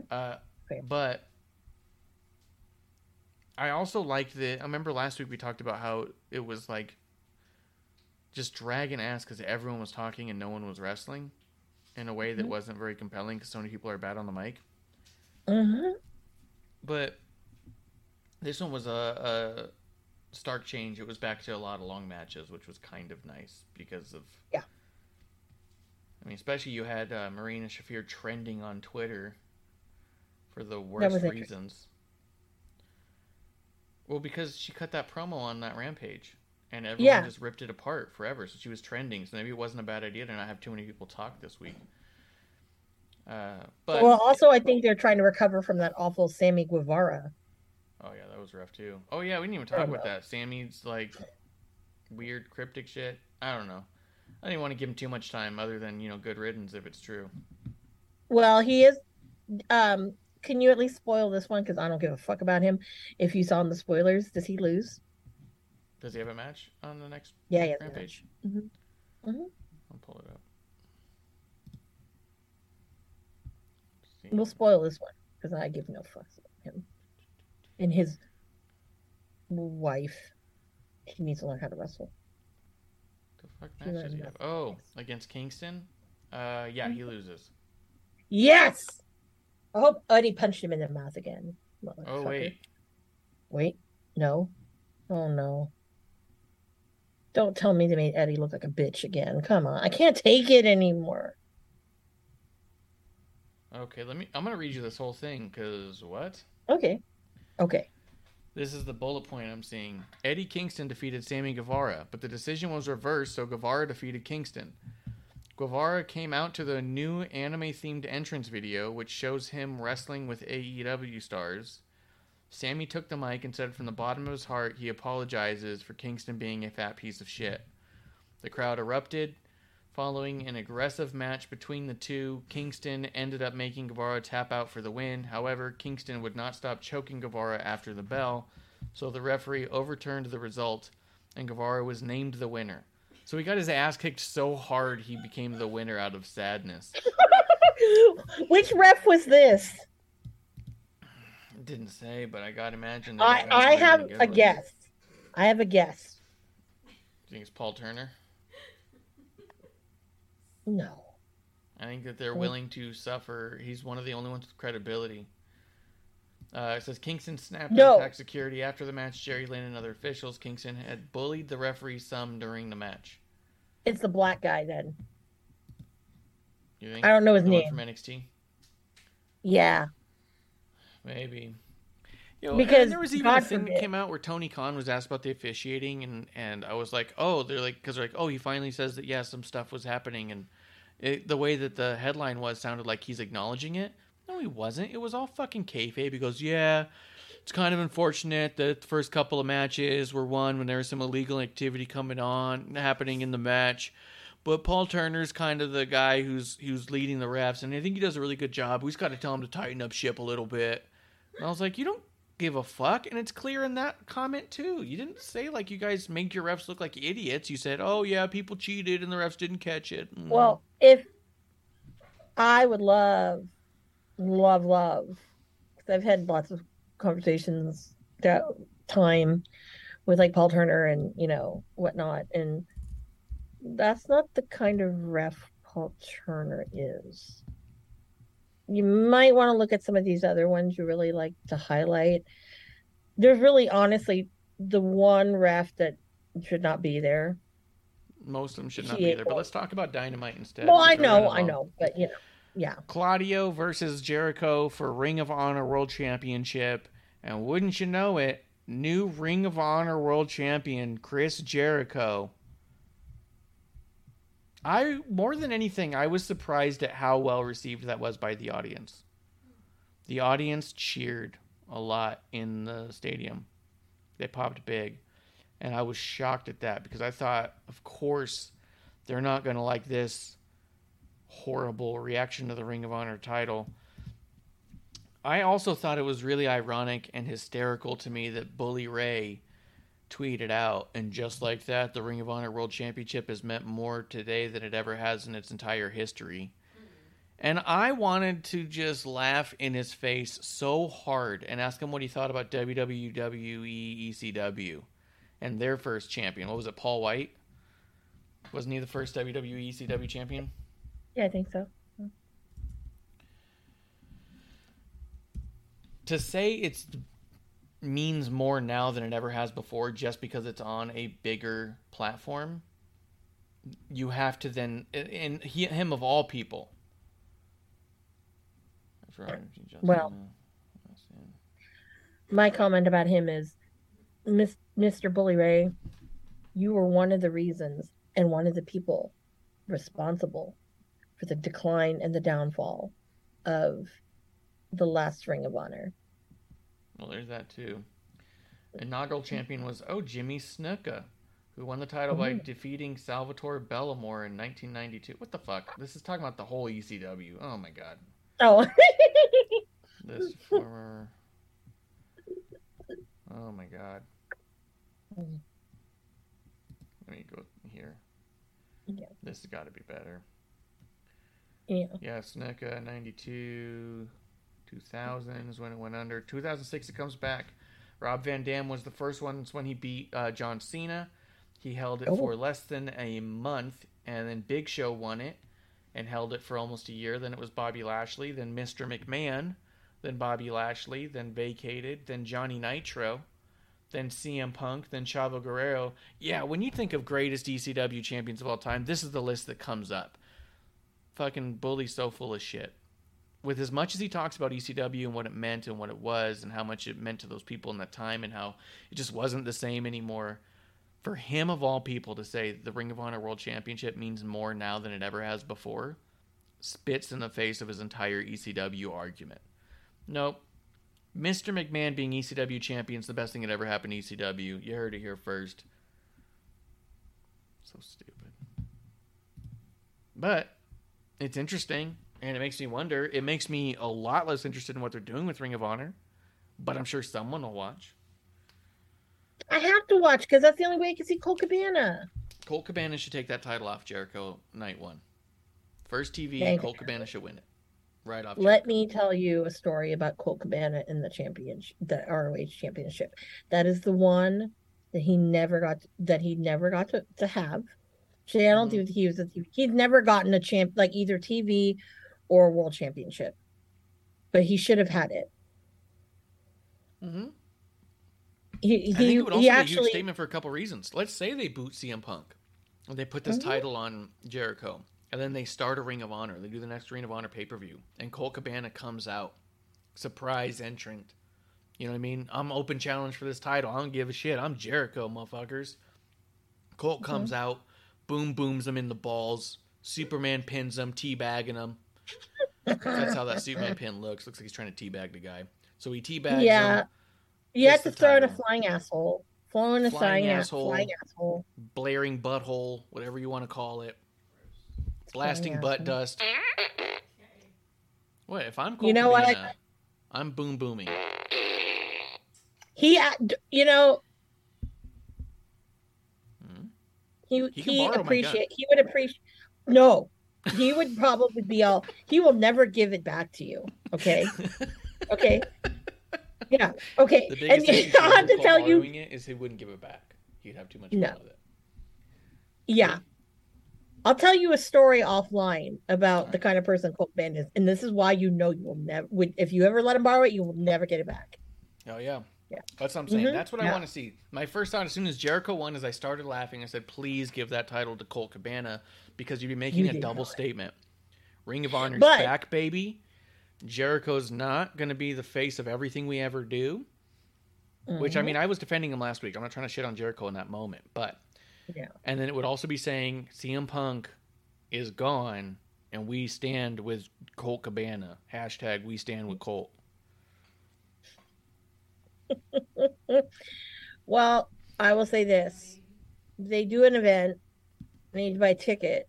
Because if this comes true into fruition and I am not there, because they probably bit off the fucking idea because they listened to this little show of ours, I will be so sad. We'll get shirts that say "Boom Boom Banna, baby." You'll be all, God damn it! And I'm like, no, dude. We'll do it like a Bananarama font, though. Yep. Dude, I would bring the fart gun. As soon as he won, I would just be going, woo! Oh, God.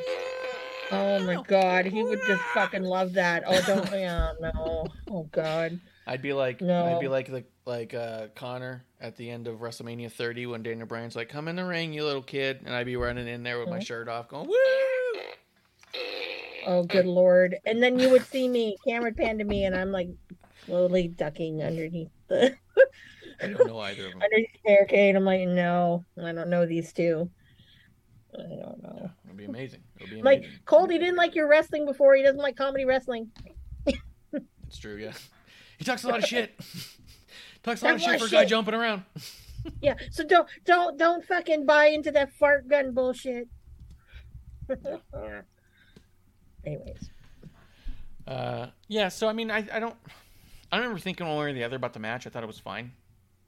I just was shocked that they took it off of Claudio so soon. Yeah, me too. And I just now also worried that Claudio's just gonna like fall to the wayside. Yep, I thought about that too. I also wondered that. Because they're high on Yuta. But yeah, I don't, in that little faction, I don't know. And you know what I would love to see? Absolutely love.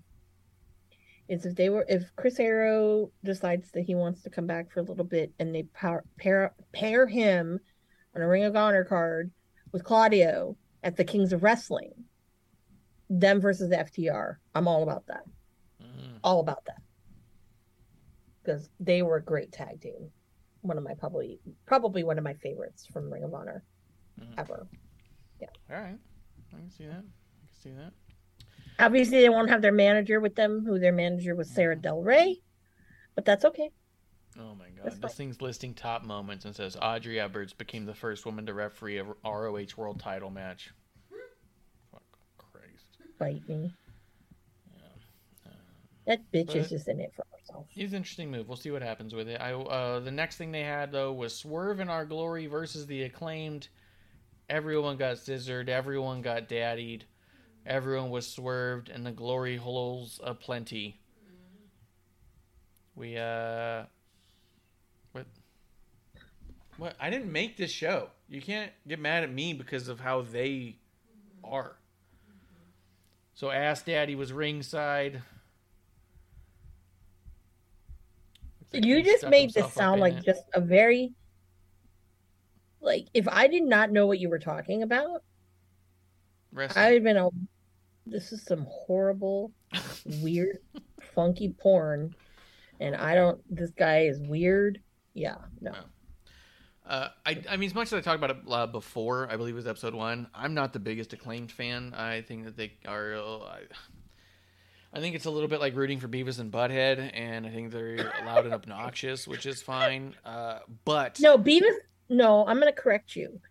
Cheering for Beavis and Butthead is... that 2.0 Ever Rise, whatever the hell they are. That's what that is. As well as the Gun Brothers. Again, that's another Beavis and Butthead. I will not put the Acclaimed in that echelon. They're a step above. They're more like a Ren and Stimpy. Still kind of childish, but it's a little bit more cheeky and sophisticated. No, not dirtier. Just a little bit more cheeky and sophisticated. It's for those snobs like us who, we don't like childish behavior. But yeah, I mean, clearly I'm not the most refined.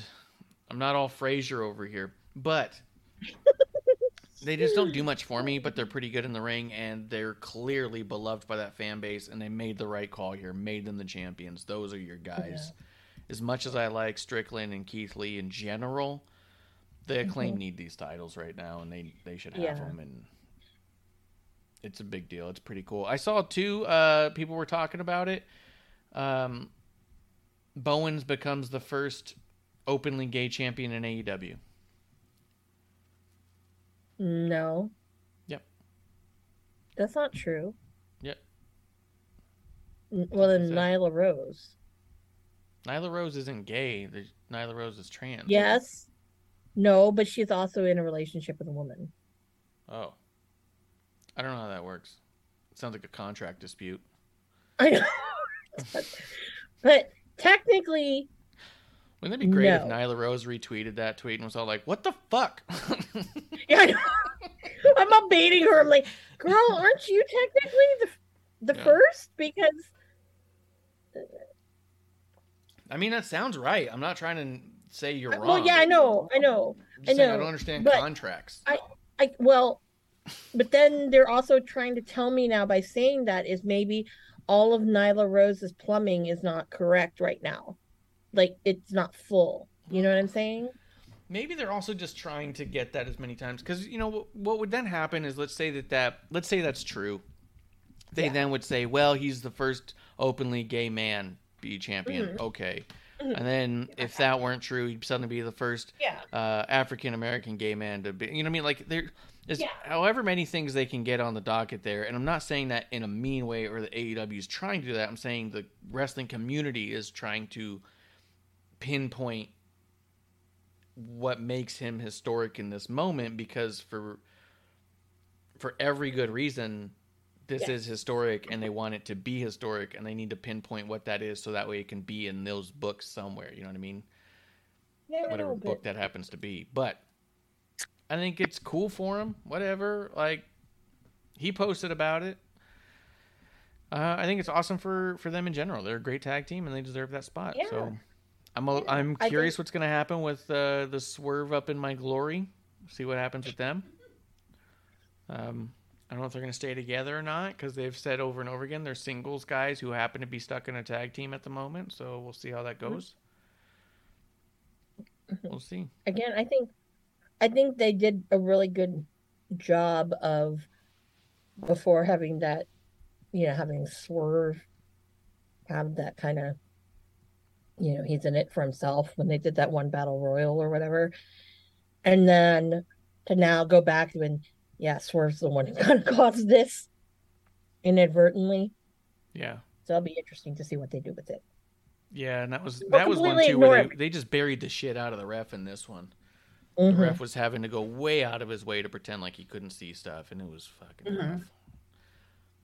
You just can't watch AEW and expect any kind of rule or ref respect, because I think people get hung up on that still, and I don't so much anymore.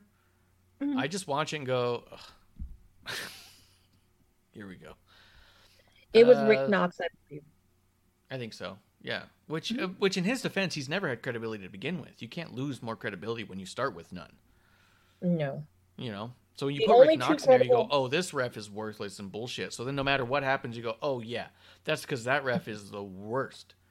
You know what I mean? And then the next ref comes out and you go, he is also awful. Mm-hmm. So, but the only two credible refs, senior official Paul Turner, and I always forget his name, who was at NWA. At NWA, Jared Fritz? He's not over there. Are you talking about Stephen Smith, who was in NXT? Maybe. Oh, no, you're right. There was that one skinny dude who was in NWA. I do not remember his name. Mm-hmm. Yeah, I can't remember his name. Yeah. I was going to say, wait a minute. No. Yeah. I don't know. And the worst credibility belongs to one. Yeah. Well, after that was Pac versus Orange Cassidy, which I did not watch at all, but I saw that Pac won. So there's that.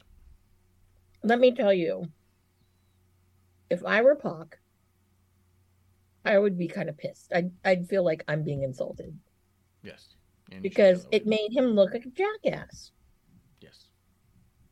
So, yeah. I agree. No, actually, before that, because I have nothing to say about that match, MJF and Wheeler Yuta had a bit of a promo segment. Mm-hmm. I don't think Wheeler did awful. I also don't think, because a lot of people are saying that like there's a stark difference between MJF and Yuta, and there is. But I also don't think that, I still don't see what everyone sees in MJF all the time. He says the most obvious stuff. He's the most overdue.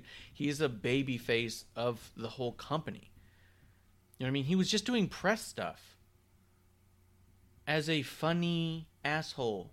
He's a bad guy, but he's not. Like, he's so fucking phony and just dies on this hill that he's the only one that's not phony, that it's kind of weird. So he does all those same little low-hanging fruit jokes. Yuta even mentions it. And it was fine. It was fine on both sides. You go, oh yeah, this guy's the jerk, this guy's the good guy. They should fight, and I want the good guy to win. And that's how I felt about it. But I didn't feel like it was this overly clever, well-done thing that was just like this high-level anything. It felt like MJF stands out also because everyone else is so bad. You know what I mean? Like, I'm not saying he couldn't hold his own with some of the greats, like an Austin or Rock or whatever, or even like he couldn't do great with a Roman or a Sammy or a KO. He probably could, because he probably would have to step up, and I think he's capable of doing that. But I also wonder if he realizes he doesn't have to step that high to stand out, and so he just stays where he's on top. You know what I mean? Because I feel like he's capable of more, and I feel like we've seen more out of him at certain points. And then he does stuff like this where you go, yeah, it's not bad, but I'm not rewatching it. You know what I mean? No one's going to say, hey, did you watch it? And then they say no. They're not going to say, you have to go see it. They're going to be like, oh, he did a good job. He talked some good shit. That's it, you know? He's not must watch. And then when you think about him and Punk, those matches really weren't all that great. Yeah. The only match I can ever say, an MJF match that I've seen that I thought was actually, well, I don't want to say it's good. It had its parts in it. Is this pure comedy wrestling? It was a touching father and son wrestling match, Colt Cabana versus MJF at AAW in Chicago on All In Weekend.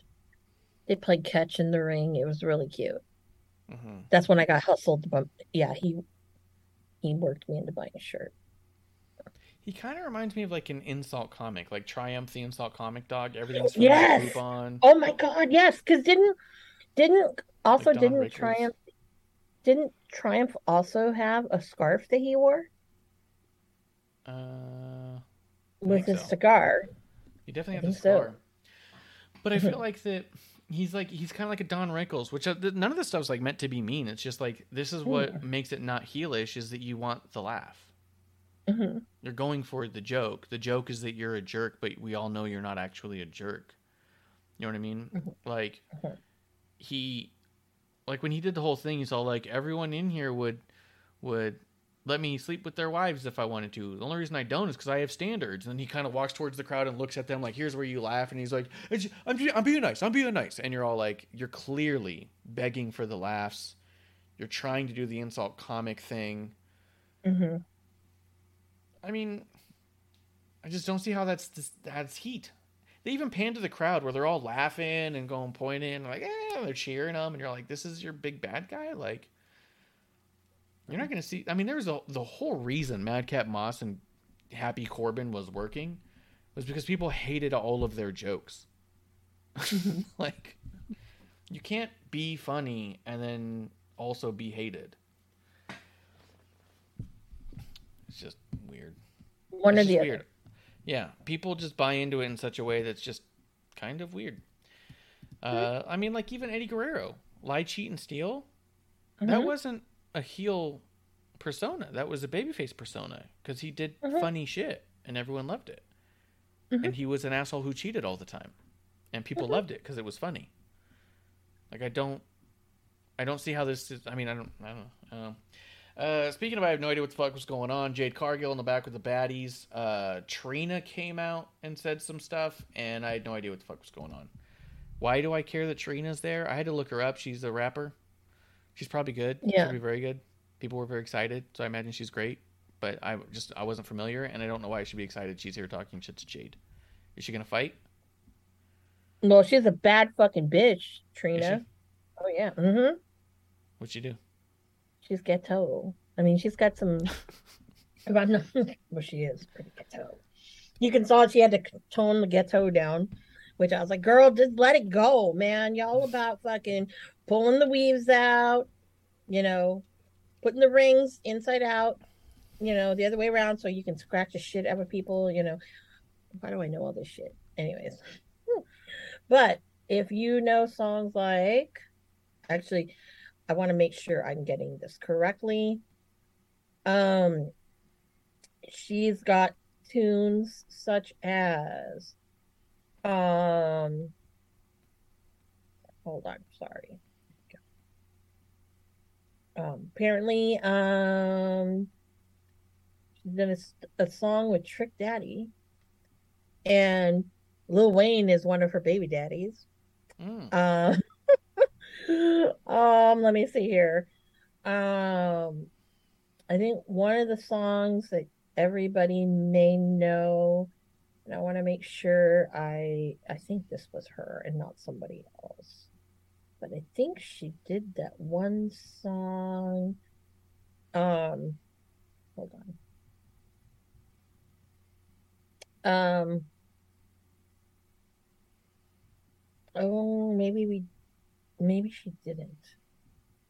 I thought she was the one that did that song. My neck, my back, Yeah, I think that's her. I don't. Yeah, I know. I think that was her, but I don't know. Yeah.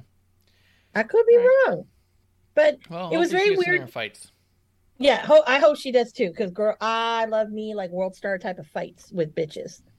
That's the fucking best. That's the best. But I thought it was weird that they had all these New York rappers like Fabulous. I'm like, when has he done anything like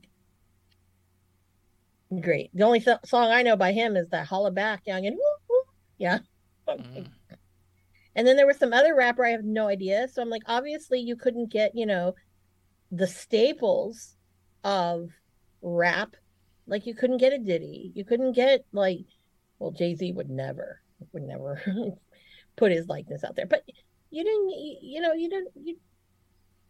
I don't know. Yeah. I mean, people Diddy were would have done it. So I think that's good. But yeah, I don't have. Yeah. Let's see. We had the interim women's championship match: Toni Storm versus Athena versus Serena Deeb versus Britt Baker. Mm-hmm. This match saw a lot of misses. Athena broke Britt Baker's nose again in a spot that was crazy. I saw someone say, "Oh my God, how is she doing this? This is incredible." They played the clip where Athena drops Britt on her head and then lands on her face and breaks her nose. And I was like, she didn't do it. What do you... Like, it's really difficult for me to understand why someone sees somebody mess something up so bad and say, how did this person pull this off? They didn't pull it off. No. That's what you're watching, is you're watching them fail at the thing that they're trying to do. And you're highlighting it in a really weird way. Almost like it comes off like pity. Like, oh, they didn't get it. I'm going to tell them that they did an amazing job at it. But they clearly didn't get it. You know what I mean? It's just really weird to me. Like, I'm not saying to shit on people when they mess up. But I'm saying, like, hey, look, they did this thing perfectly, and it's clearly messed up. Feels weird to me when I read that. It's not... I think they're trying to support, and it doesn't come off that way to me. It comes off, like, really patronizing. And it almost comes off sarcastic, and you're not trying to be. You know what I mean? Because I saw it, and I was just all like... Are you being mean to Athena? Like, she didn't mean it. You know what I mean? Like, in my mind, I was like, why are you being mean? Like, she didn't realize what happened. Like, she messed up. Oh, well, like, happens. But at the end of the match, so Britt Baker breaks her nose. She ends up in the corner. She rushes over to Toni where they wrap up the match as fast as they could. Jamie Hayter comes out, beats the shit out of Toni. with Britt. So now that whole rivalry's back together again. And then Saraya, formerly known as Paige, comes out, does fuck all. Walks around the ring, points people, says things, screams, "This is my house," and doesn't pick up a mic, and then it kind of fades away, and she's in the ring with the baby faces, so it's good. So it should be fine. She chased out everyone from the ring, and that's a little weird. If this was a heated rivalry and a heated fight, to just be like, "Oh, I'm coming out now to take my place on the stage. Everyone let me come out and bow." It's like, it really just, it's not done very authentically or smoothly. It's pretty abrupt is all. So it's neat to see her back. I think, like most people, I'm concerned about her being back because it feels like WWE would not clear her to wrestle, and AEW doesn't give a shit and says, yeah, it's fine to wrestle. That's what it feels like. That doesn't mean that's what's happening. But from the outside looking in, I think that that's a valid criticism people are having is, oh, AEW so lax with their medical and WWE so strict, that's the only place she can go. Okay, maybe, but we don't know otherwise, right? Like, might be true, might not be true. But the big concern is she comes out there and she's now relatively in a story with someone who just had their nose broken for the third time. Somebody who broke someone's nose for like the second time. One person who just came back from injury, Serena, because she messed up her shoulder. And she's arguably the best one in the entire company at this, and she can't avoid getting injured. And you have Toni Storm, who's just kind of this anomaly sitting around. Just, I feel like that's the safest person for her to work with. And who knows? It feels like what's going to happen is Paige is going to somehow be involved in the interim women's title unification match and come out on top. Beat Thunder Rosa, and now you have Paige as the champion. Toni and Thunder no longer champion, and Paige feels like she's one bad bump away from permanent paralysis. Like, what the fuck? Mm-hmm. Although, I will say, it would have been nice if she were the one to have come out, beat Jade Cargill from out of nowhere. Yes. That would have been great. I mean, perfect. Yeah. But it would have been an amazing way to stop Jade's streak and give credibility to the TBS title, to make Paige look like she's a fucking monster. That would have been amazing. She did it on Raw when she went on Raw. Exactly. Do it the same way. Yeah. Just a total callback to the AJ Lee thing. And then you have Paige floating around in the TBS title area, helping women build themselves up to get to the world title without having to be in the world title thing. Now she's immediately in the world title thing. And you go, okay. See how this plays out, I guess. I guess Tony Khan had a stiffy. I wonder if we aren't seeing the last year of Thunder Rosa in AEW. We are seeing the last of Thunder Rosa in AEW. I feel like this has got to get pretty frustrating for her, and I feel like that the other side's got to be knocking. Because they know and they see what she could be. And there is no way now that Triple H and Shawn and Stephanie would not be. This is a no-brainer. Are you kidding? Yeah. Thunder Rosa's been a slam dunk for 5 years. Oh, I know, but they, obviously they weren't calling, or they did. I can't remember. But yeah, they're probably thinking to themselves, let him let this one go. Let him do it. Yeah. Because she offers so much for them, Yeah. Yeah. And I think that the more and more I think of it, I'm thinking, Tony this did kind of thing just has to be frustrating for her because she's putting in so much work and effort in all of it, and she just keeps getting shit on by these little favorites and these little new toys of the week. And at a certain point, like, where can she go from here? She's the AEW Women's Champion, and they're about to try to make it look like she's the worst AEW Women's Champion that's ever been. Yeah. Politically, they're trying to do this. Yeah. Where can she go from here? Go back to that title? Like, She's at the top of the mountain now and being shit on. It doesn't make you want to stay at the top of the mountain. It makes you want to find a new mountain. You know what I mean? Yeah. And I think that with her at this point in time, if I were Thunder Rosa, I hope if you're cleaning your house, girl, if I were you, girl, I would say, I mean, it was bad news when we saw, like, I gave Ruby Soho the benefit of the doubt. She was she was a favorite for a week and a half, 2 weeks maybe, 3 tops, yeah. And it always goes back to Britt. And any of us know, with a grain of salt, that this bitch can do no wrong. Okay, so of course she and her old man are gonna, they're top of the food chain.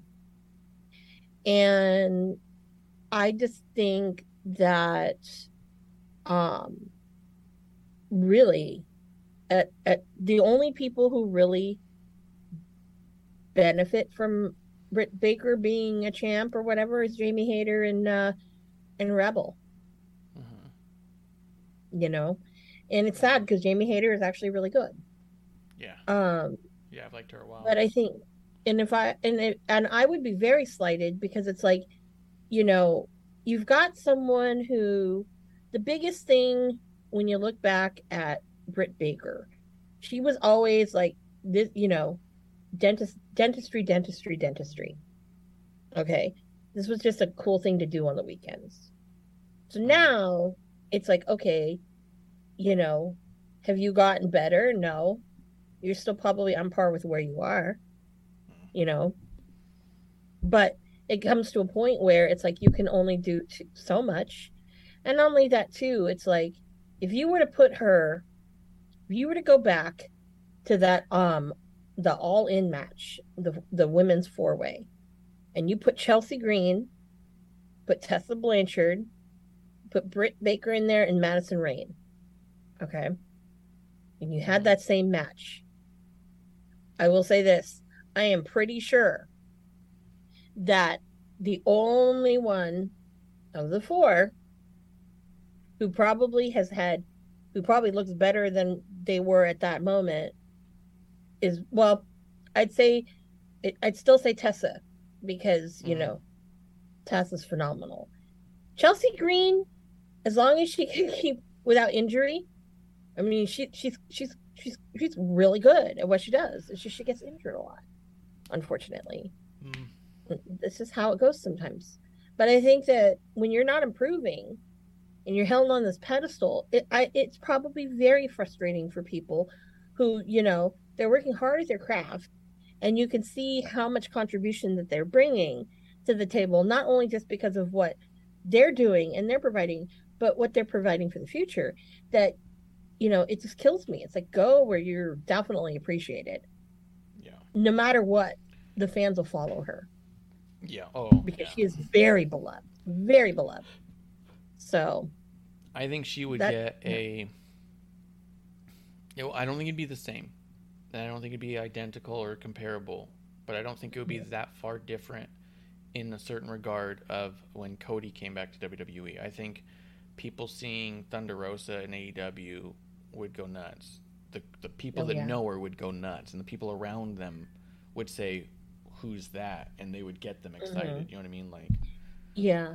And I also think too that Mission Pro can also kind of be like, I don't want to say like the stomping grounds, but it, there's a lot of women that are wrestling in Mission Pro or have gone through Mission Pro that definitely I see they have bright futures. Yeah. And, and they would be awesome. Like, I really hope, one person I really hope that WWE does sign and bring her aboard is Maddie Renkowski. I love Maddie. Yeah. I love her to death. She is great. Great character work. She's got great skills in ring. Good on the mic too. And I'm just kind of like, at first I thought, oh, she'd be great at AEW. No. I mean, I could see her, up there with, the likes of, Roxanne Perez. I mean, I could see her with a lot of those people there, and those women, and it would be phenomenal. So, You know who I don't?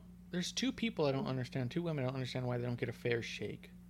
That's Danny Jordan and Allison Kay. I don't understand why they don't. I can tell you why. With Allison Kay, is has bad reputation. Bad reputation for attitude. That's a bummer. Yeah. That's great. And the thing is too is it's like, unlike a Tessa where it's like, if you can look past the attitude, this girl's, she's amazing. Tessa should be everywhere, but people just don't forgive the attitude. Yeah. But if you were to say, oh, if I were to choose between the two troublemakers of women's wrestling, if you were to have to pick between Tessa and Allison Kay, who would you pick? I'd pick Tessa night and day. Yeah, it's hands a tough down. one. Yeah, it's tough because it's going to be hard pressed not to pick a Tessa in that regard. But and Danny Jordan, I'd like to see her get a fair shake somewhere where they don't let her hide behind the Mean Girls gimmick. I want to see someone shake her up and be like, hey. With Danny Jordan though, I've never heard anything like bad about her. I think that unfortunately that gimmick is kind of like. I think it's the gimmick. I think until she shakes that gimmick, she's not gonna. I know it's what she thinks has gotten her here, but I think that it holds her back. It does because there's a lot of copyright infringement there. Yeah. Your burn book looks exactly like the burn book. So it's more of if you can get yourself some kind of like look at Penelope Ford. Okay, she's the bad girl. Look at Tiffany Stratton. Yeah. How's that different than Regina George? No, it's not. What I mean? Yeah, or one of the Heathers from Heathers. Yeah, exactly. That's what I mean. It's not that different, but it's different enough to where you can both lean into a character, not have to open yourself up. But I don't know. Let's talk main event. The way. Yeah, I was gonna say, and I do to bring up Tiffany Stratton. That's an excellent way that she plays that kind of a character. Yeah, where there's just enough of being snotty and kind of bitchy, and not, which makes it perfect. Yeah, it's fantastic. We got Jon Moxley versus Daniel Bryan. This was for the World Championship. They crowned it on Moxley. They're calling it a 3-time because they don't count the interim, which is interesting. But it's cool, and there was no losing here. No matter who won this match, this was going to be good for the company. Yeah, I'm a little bummed they didn't go with Daniel. Same here, because what would have been for me the reason why was it would make that whole Jericho, Daniel Bryan, Daniel Garcia thing more interesting. Yes, they also hold the belt, especially given that Jericho won the Ring of Honor championship. Daniel Garcia's got the pure. If you have Jericho with the world, and if you had Bryan with the AEW world, then you have Jericho being like, look, we're representing the same brand even. But then you start having the argument of, well, what title really means more? You know what I mean? And going into putting an ROH product on TV, why aren't we consulted? Yeah. I don't know, but that makes sense. Yeah, I do think it would have been cool for Bryan if he'd gotten the championship, because I think that it's super believable and it'd be interesting. We haven't seen that yet. Moxley with the championship again. We know what that looks like, and it's not awful by any means. And I think that I do feel like Moxley stepped up in a way beyond the idea of him just not getting his vacation. I do feel that there's a difference with him right now. That he really feels like that he can carry this company on his back and prove it. And I think it's not a bad time for him to do that. And I also wonder if Bryan's just all like, yeah, do it, dude. I'm here to support you, but I don't want to carry this company. And Mox might be like, this is my chance to really prove something about me. Or what does Daniel Bryan have to prove?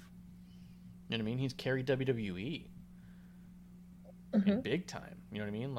WrestleMania 30, Yeselmania. You know what I mean?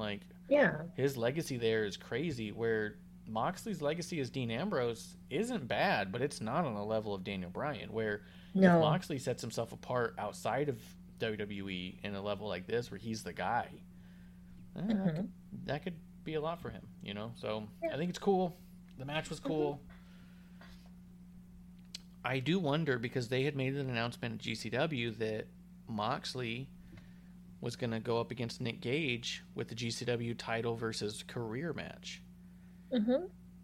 At the time, because you can look at it with hindsight, Moxley wasn't supposed to have the AEW World title at that time. No. Well, he has it now. Can your world champion lose a match to Nick Gage, even if your title's not on the line? Yes. I think it's more complicated than that, because if he shows up with the GCW World title, loses it to Nick Gage, now you have the argument that a bunch of, you know, internet wrestling nerds can say, well, he beat the AEW World Champion. He's theoretically the uncrowned AEW World Champion. You know what I mean? No, because true GCW loyalists don't give a fuck about AEW. That's true, too. It's the AEW nerds that would try to ruin it. Well, and Tony is an AEW nerd. Okay, here's the thing. Well, he better be. It's his company. Yes. That's not a knock. No, but I really think that, you know, it's not going to hurt them to have him beat Mox. It's not. Because let's face it, the kind of wrestling that Nick Gage does, even though, yes, it was on TV, on AEW, that's not the kind of shit Tony, you know, Tony likes. That's not his thing. Because God forbid you see any of those guys with light tubes in their hand or getting stabbed with it. The only people who probably would do it is Brody King, Darby Allin, and Mox. And I do think it would build goodwill for Tony. But I think the GCW fans would respect Tony a little bit more if they let Moxley do the job for Nick. Well, here's the thing, though, is I think that when they made that match, part of it, too, was being designed that Tony didn't want him to have that belt anymore. I know. Tony doesn't want him to have that belt, and he was supposed to take 6 months off anyways. So if the idea was he was going to go there, lose that title, stay off of everyone's TV for 4 more months, and then return to AEW with none of that taste in their mouth, that all makes a ton of sense. But now you have your world champion going over there who's not taking any time off TV and potentially losing a match to a dude at a company you don't want to support. That's what I mean. Like, it would give Tony a ton of goodwill if he actually let Mox lose that match. Now, the other thing, though, is we talked about it. What made that match interesting is, what if Nick's just ready to retire and he wants Mox to be the one to put him out? Then none of that matters. And then it's like, well, go ahead, beat him too. Like, well, whatever. Yeah. So it makes me wonder that side of things, which we'll probably not know for years. But if Nick loses this match, I think that's what it's going to come down to. Nick's either going to lose the match and we're going to know he was ready to retire and this is what he wanted, or they're going to do something weird to get out of that match in some way, so that's not the stipulations anymore. Or the match just doesn't happen. You know what I mean? No, Lauderdale's not that kind of person. He was not going to do that. Didn't do that for DJ Hyde and the whole CZW debacle when GCW started really kind of getting its momentum and its real start. I think if anything, because if you look at Nick Gage's Instagram, he's been training like this, like fucking, you know, I don't think he's even said he's never trained like this before.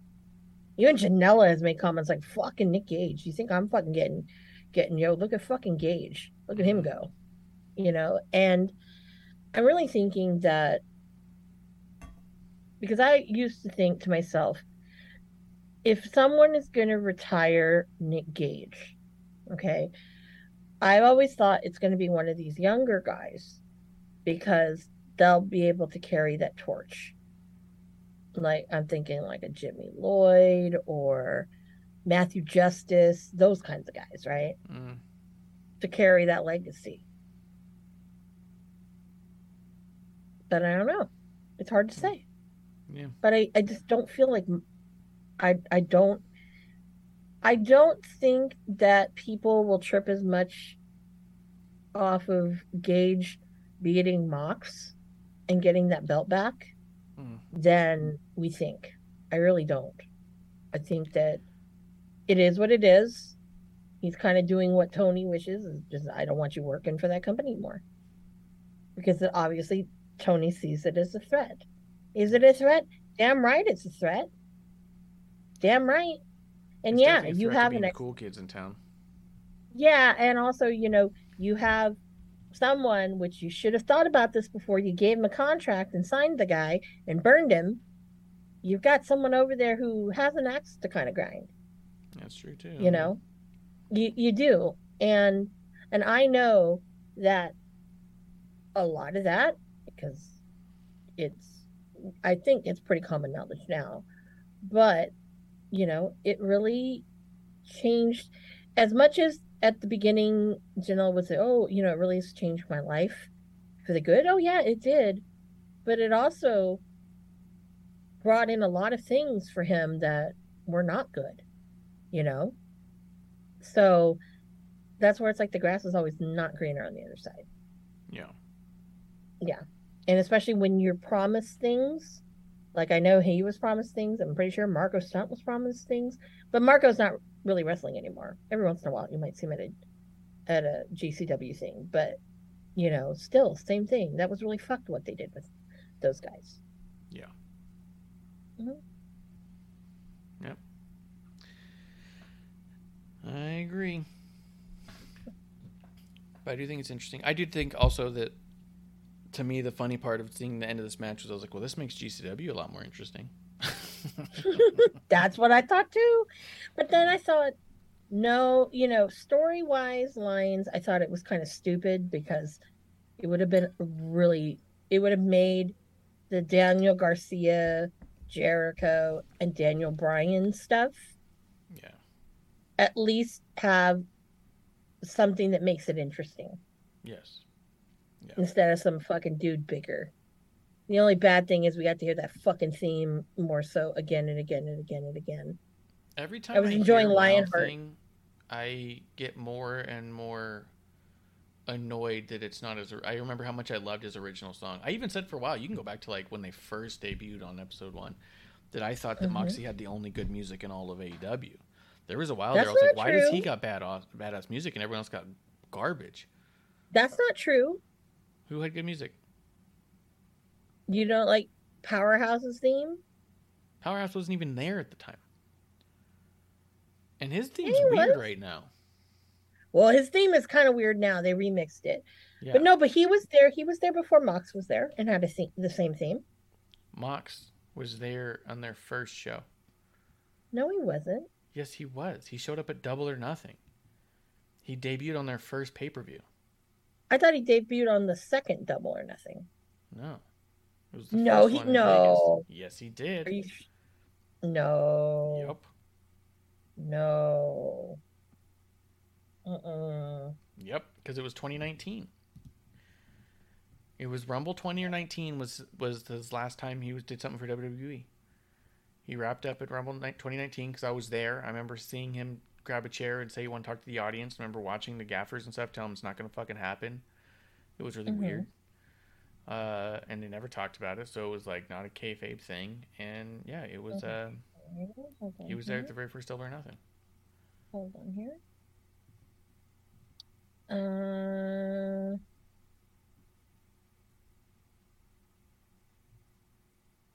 Oh, you're right. Yeah. For like at least the first year or two, I thought Mox had the only good music. Oh, you know why? Because I'll admit this. I really didn't watch AEW when it first came around. Yeah. Let's be honest. The only reason why I watched was I watched to see, like Janela, the Bucks, Hangman, Cody. But that's as much as my elite allegiances had lied, where it was lying at the time. I really didn't get into it until a little bit later. Yeah. But yeah, sorry. So I am wrong then. Why am I thinking? I don't know. Why am I thinking he? Yeah, no. Okay, that makes sense. See, I don't know everything, people. Yep. Well, maybe because I don't care about Chris Jericho, or I don't care about Mox, or I don't care about that kind of shit. Yeah. But it was a good match, and we got a new champion, and we'll see how it goes. And I'm interested to see more about GCW now than I was before, so yeah, I don't know what it all has to mean. But it was good overall. There's only a couple. Oh, was it? There's only like one match in here I skipped entirely. Which one? Pac. Oh no! Yeah, you didn't miss anything, to be honest. Yeah, that's what I mean. It was a better one than last week for sure. Yeah, but we'll see. It's been more interesting. Yeah, like Rampage. I'm a little upset that they're spoiling it. They're spoiling this one. It seems more hardcore than normally because they always film. No, but not as hardcore. No, not like as really. They do because every time I have to look up the Rampage results, I always have to scroll through spoilers to find the right one. That's why I try to pull it up before we go live because I'm like, all right, I'm going to have to look at the spoilers for this week or the next week. Like, yeah. So yeah. But I did agree. You talked about it before we went on because we did the watch along for Hobbs Starks at Double or All In or whatever it was. We should probably do one for tomorrow night's Rampage. So I believe we'll get the West Coast feed of it, which I believe is 8 p.m., right? Or is it 7? Well, I think it's at 10 o'clock Eastern. What? Is when they start. 10 o'clock at night? Mm-hmm. Jesus. Mm-hmm. I've never watched it, so I have no idea. We'll figure out what time it is. We'll come on live. Whenever you get it, I'll watch it. And then we'll do a little review as we go and see if they fixed it or if they continued on with the same garbage. Yeah, and I think also I heard one of the spoilers I had heard is something is going down on what would be my birthday show that AEW is doing. Mm-hmm. But I'm sorry, you know how much airfare is to Cincinnati, Ohio from where I am? That's not worth it unless I know I'm in the front row. Sorry to be a snob, but I want to be one of those obnoxious people. Like, it's my birthday. Yeah. Cash App, and then my Cash App like thing. I want to sign like that. And then yeah. Then I'd have a high fill. How you like watching AEW on TV at home? Oh yeah. Colt Cabana says hi. Yeah. Well, what we know about CM Punk is he's definitely not watching at home because he's never been a fan of wrestling. He's never watched any wrestling. That's right. That's right. Yeah. We know that with absolute certainty from his time on WWE Backstage. Yeah. Grim Reaper's coming through the chat saying hi. Hi. Did they tape Rampage before or after? It was after. Oh, that doesn't bode well. Because I'm assuming the lights out match is the last one. Yeah, unless they decided to do lights out in the middle of the thing. Yeah. We'll and it's 2 hours long. So yeah. All right. Well, we'll see. Anything else before we get last call? No. But when is the Nick Gage match though? It's October something. Okay. I'll look it up because if it's in California, I might go. It's not. I don't think it is. I think it's in New Jersey. I think it's in Atlantic City, maybe. That's what I think. That's why I'm going to double check. But yeah. We'll see. Why are you not going to not have it in his home state? You know what I mean? Yeah. No, that makes sense. Mm-hmm. MDKL fucking day. That's the other thing I had to say. Hell yeah. Well, guys, we'll be back actually tomorrow for a little drink along, and then we'll be back next week. Or we may not be back next week. We don't know. Next week's going to be a little bit up in the air because I'll be out of town. we're going to figure out what we're going to be able to do or not be able to do. I'll be in Vegas at Cauliflower Alley Club. So go say hi to Marsh. Yeah, if you you're guys there. Are out there, come say hi. I don't think I'm going to wear a ref shirt. I thought about it. There's too many possible matches that could break out. I don't want to be too busy. Then they were like, do you know how to ref? And you're like, God damn it, yes, I do. They can count, sort of. No, there are people who can count and they can't ref. That's a good point. That's a good point. I know the rules, so. You do know the rules. You're not going to be one of those ones that ignores everything, right? You're not one of those kinds. Well, you can't ignore everything if you don't know the rules. You don't know what to ignore. So. True. Yeah. Guys, we'll be back. Stay tuned for the next time of our little drink-alongs here with your drinking buddies right here in the dive bar of the IWC. That's the last call. Cheers.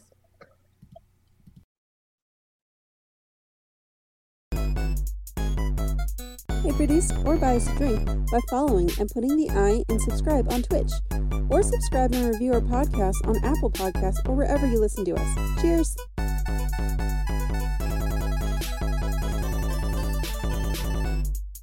I would never have a drink with wrestling on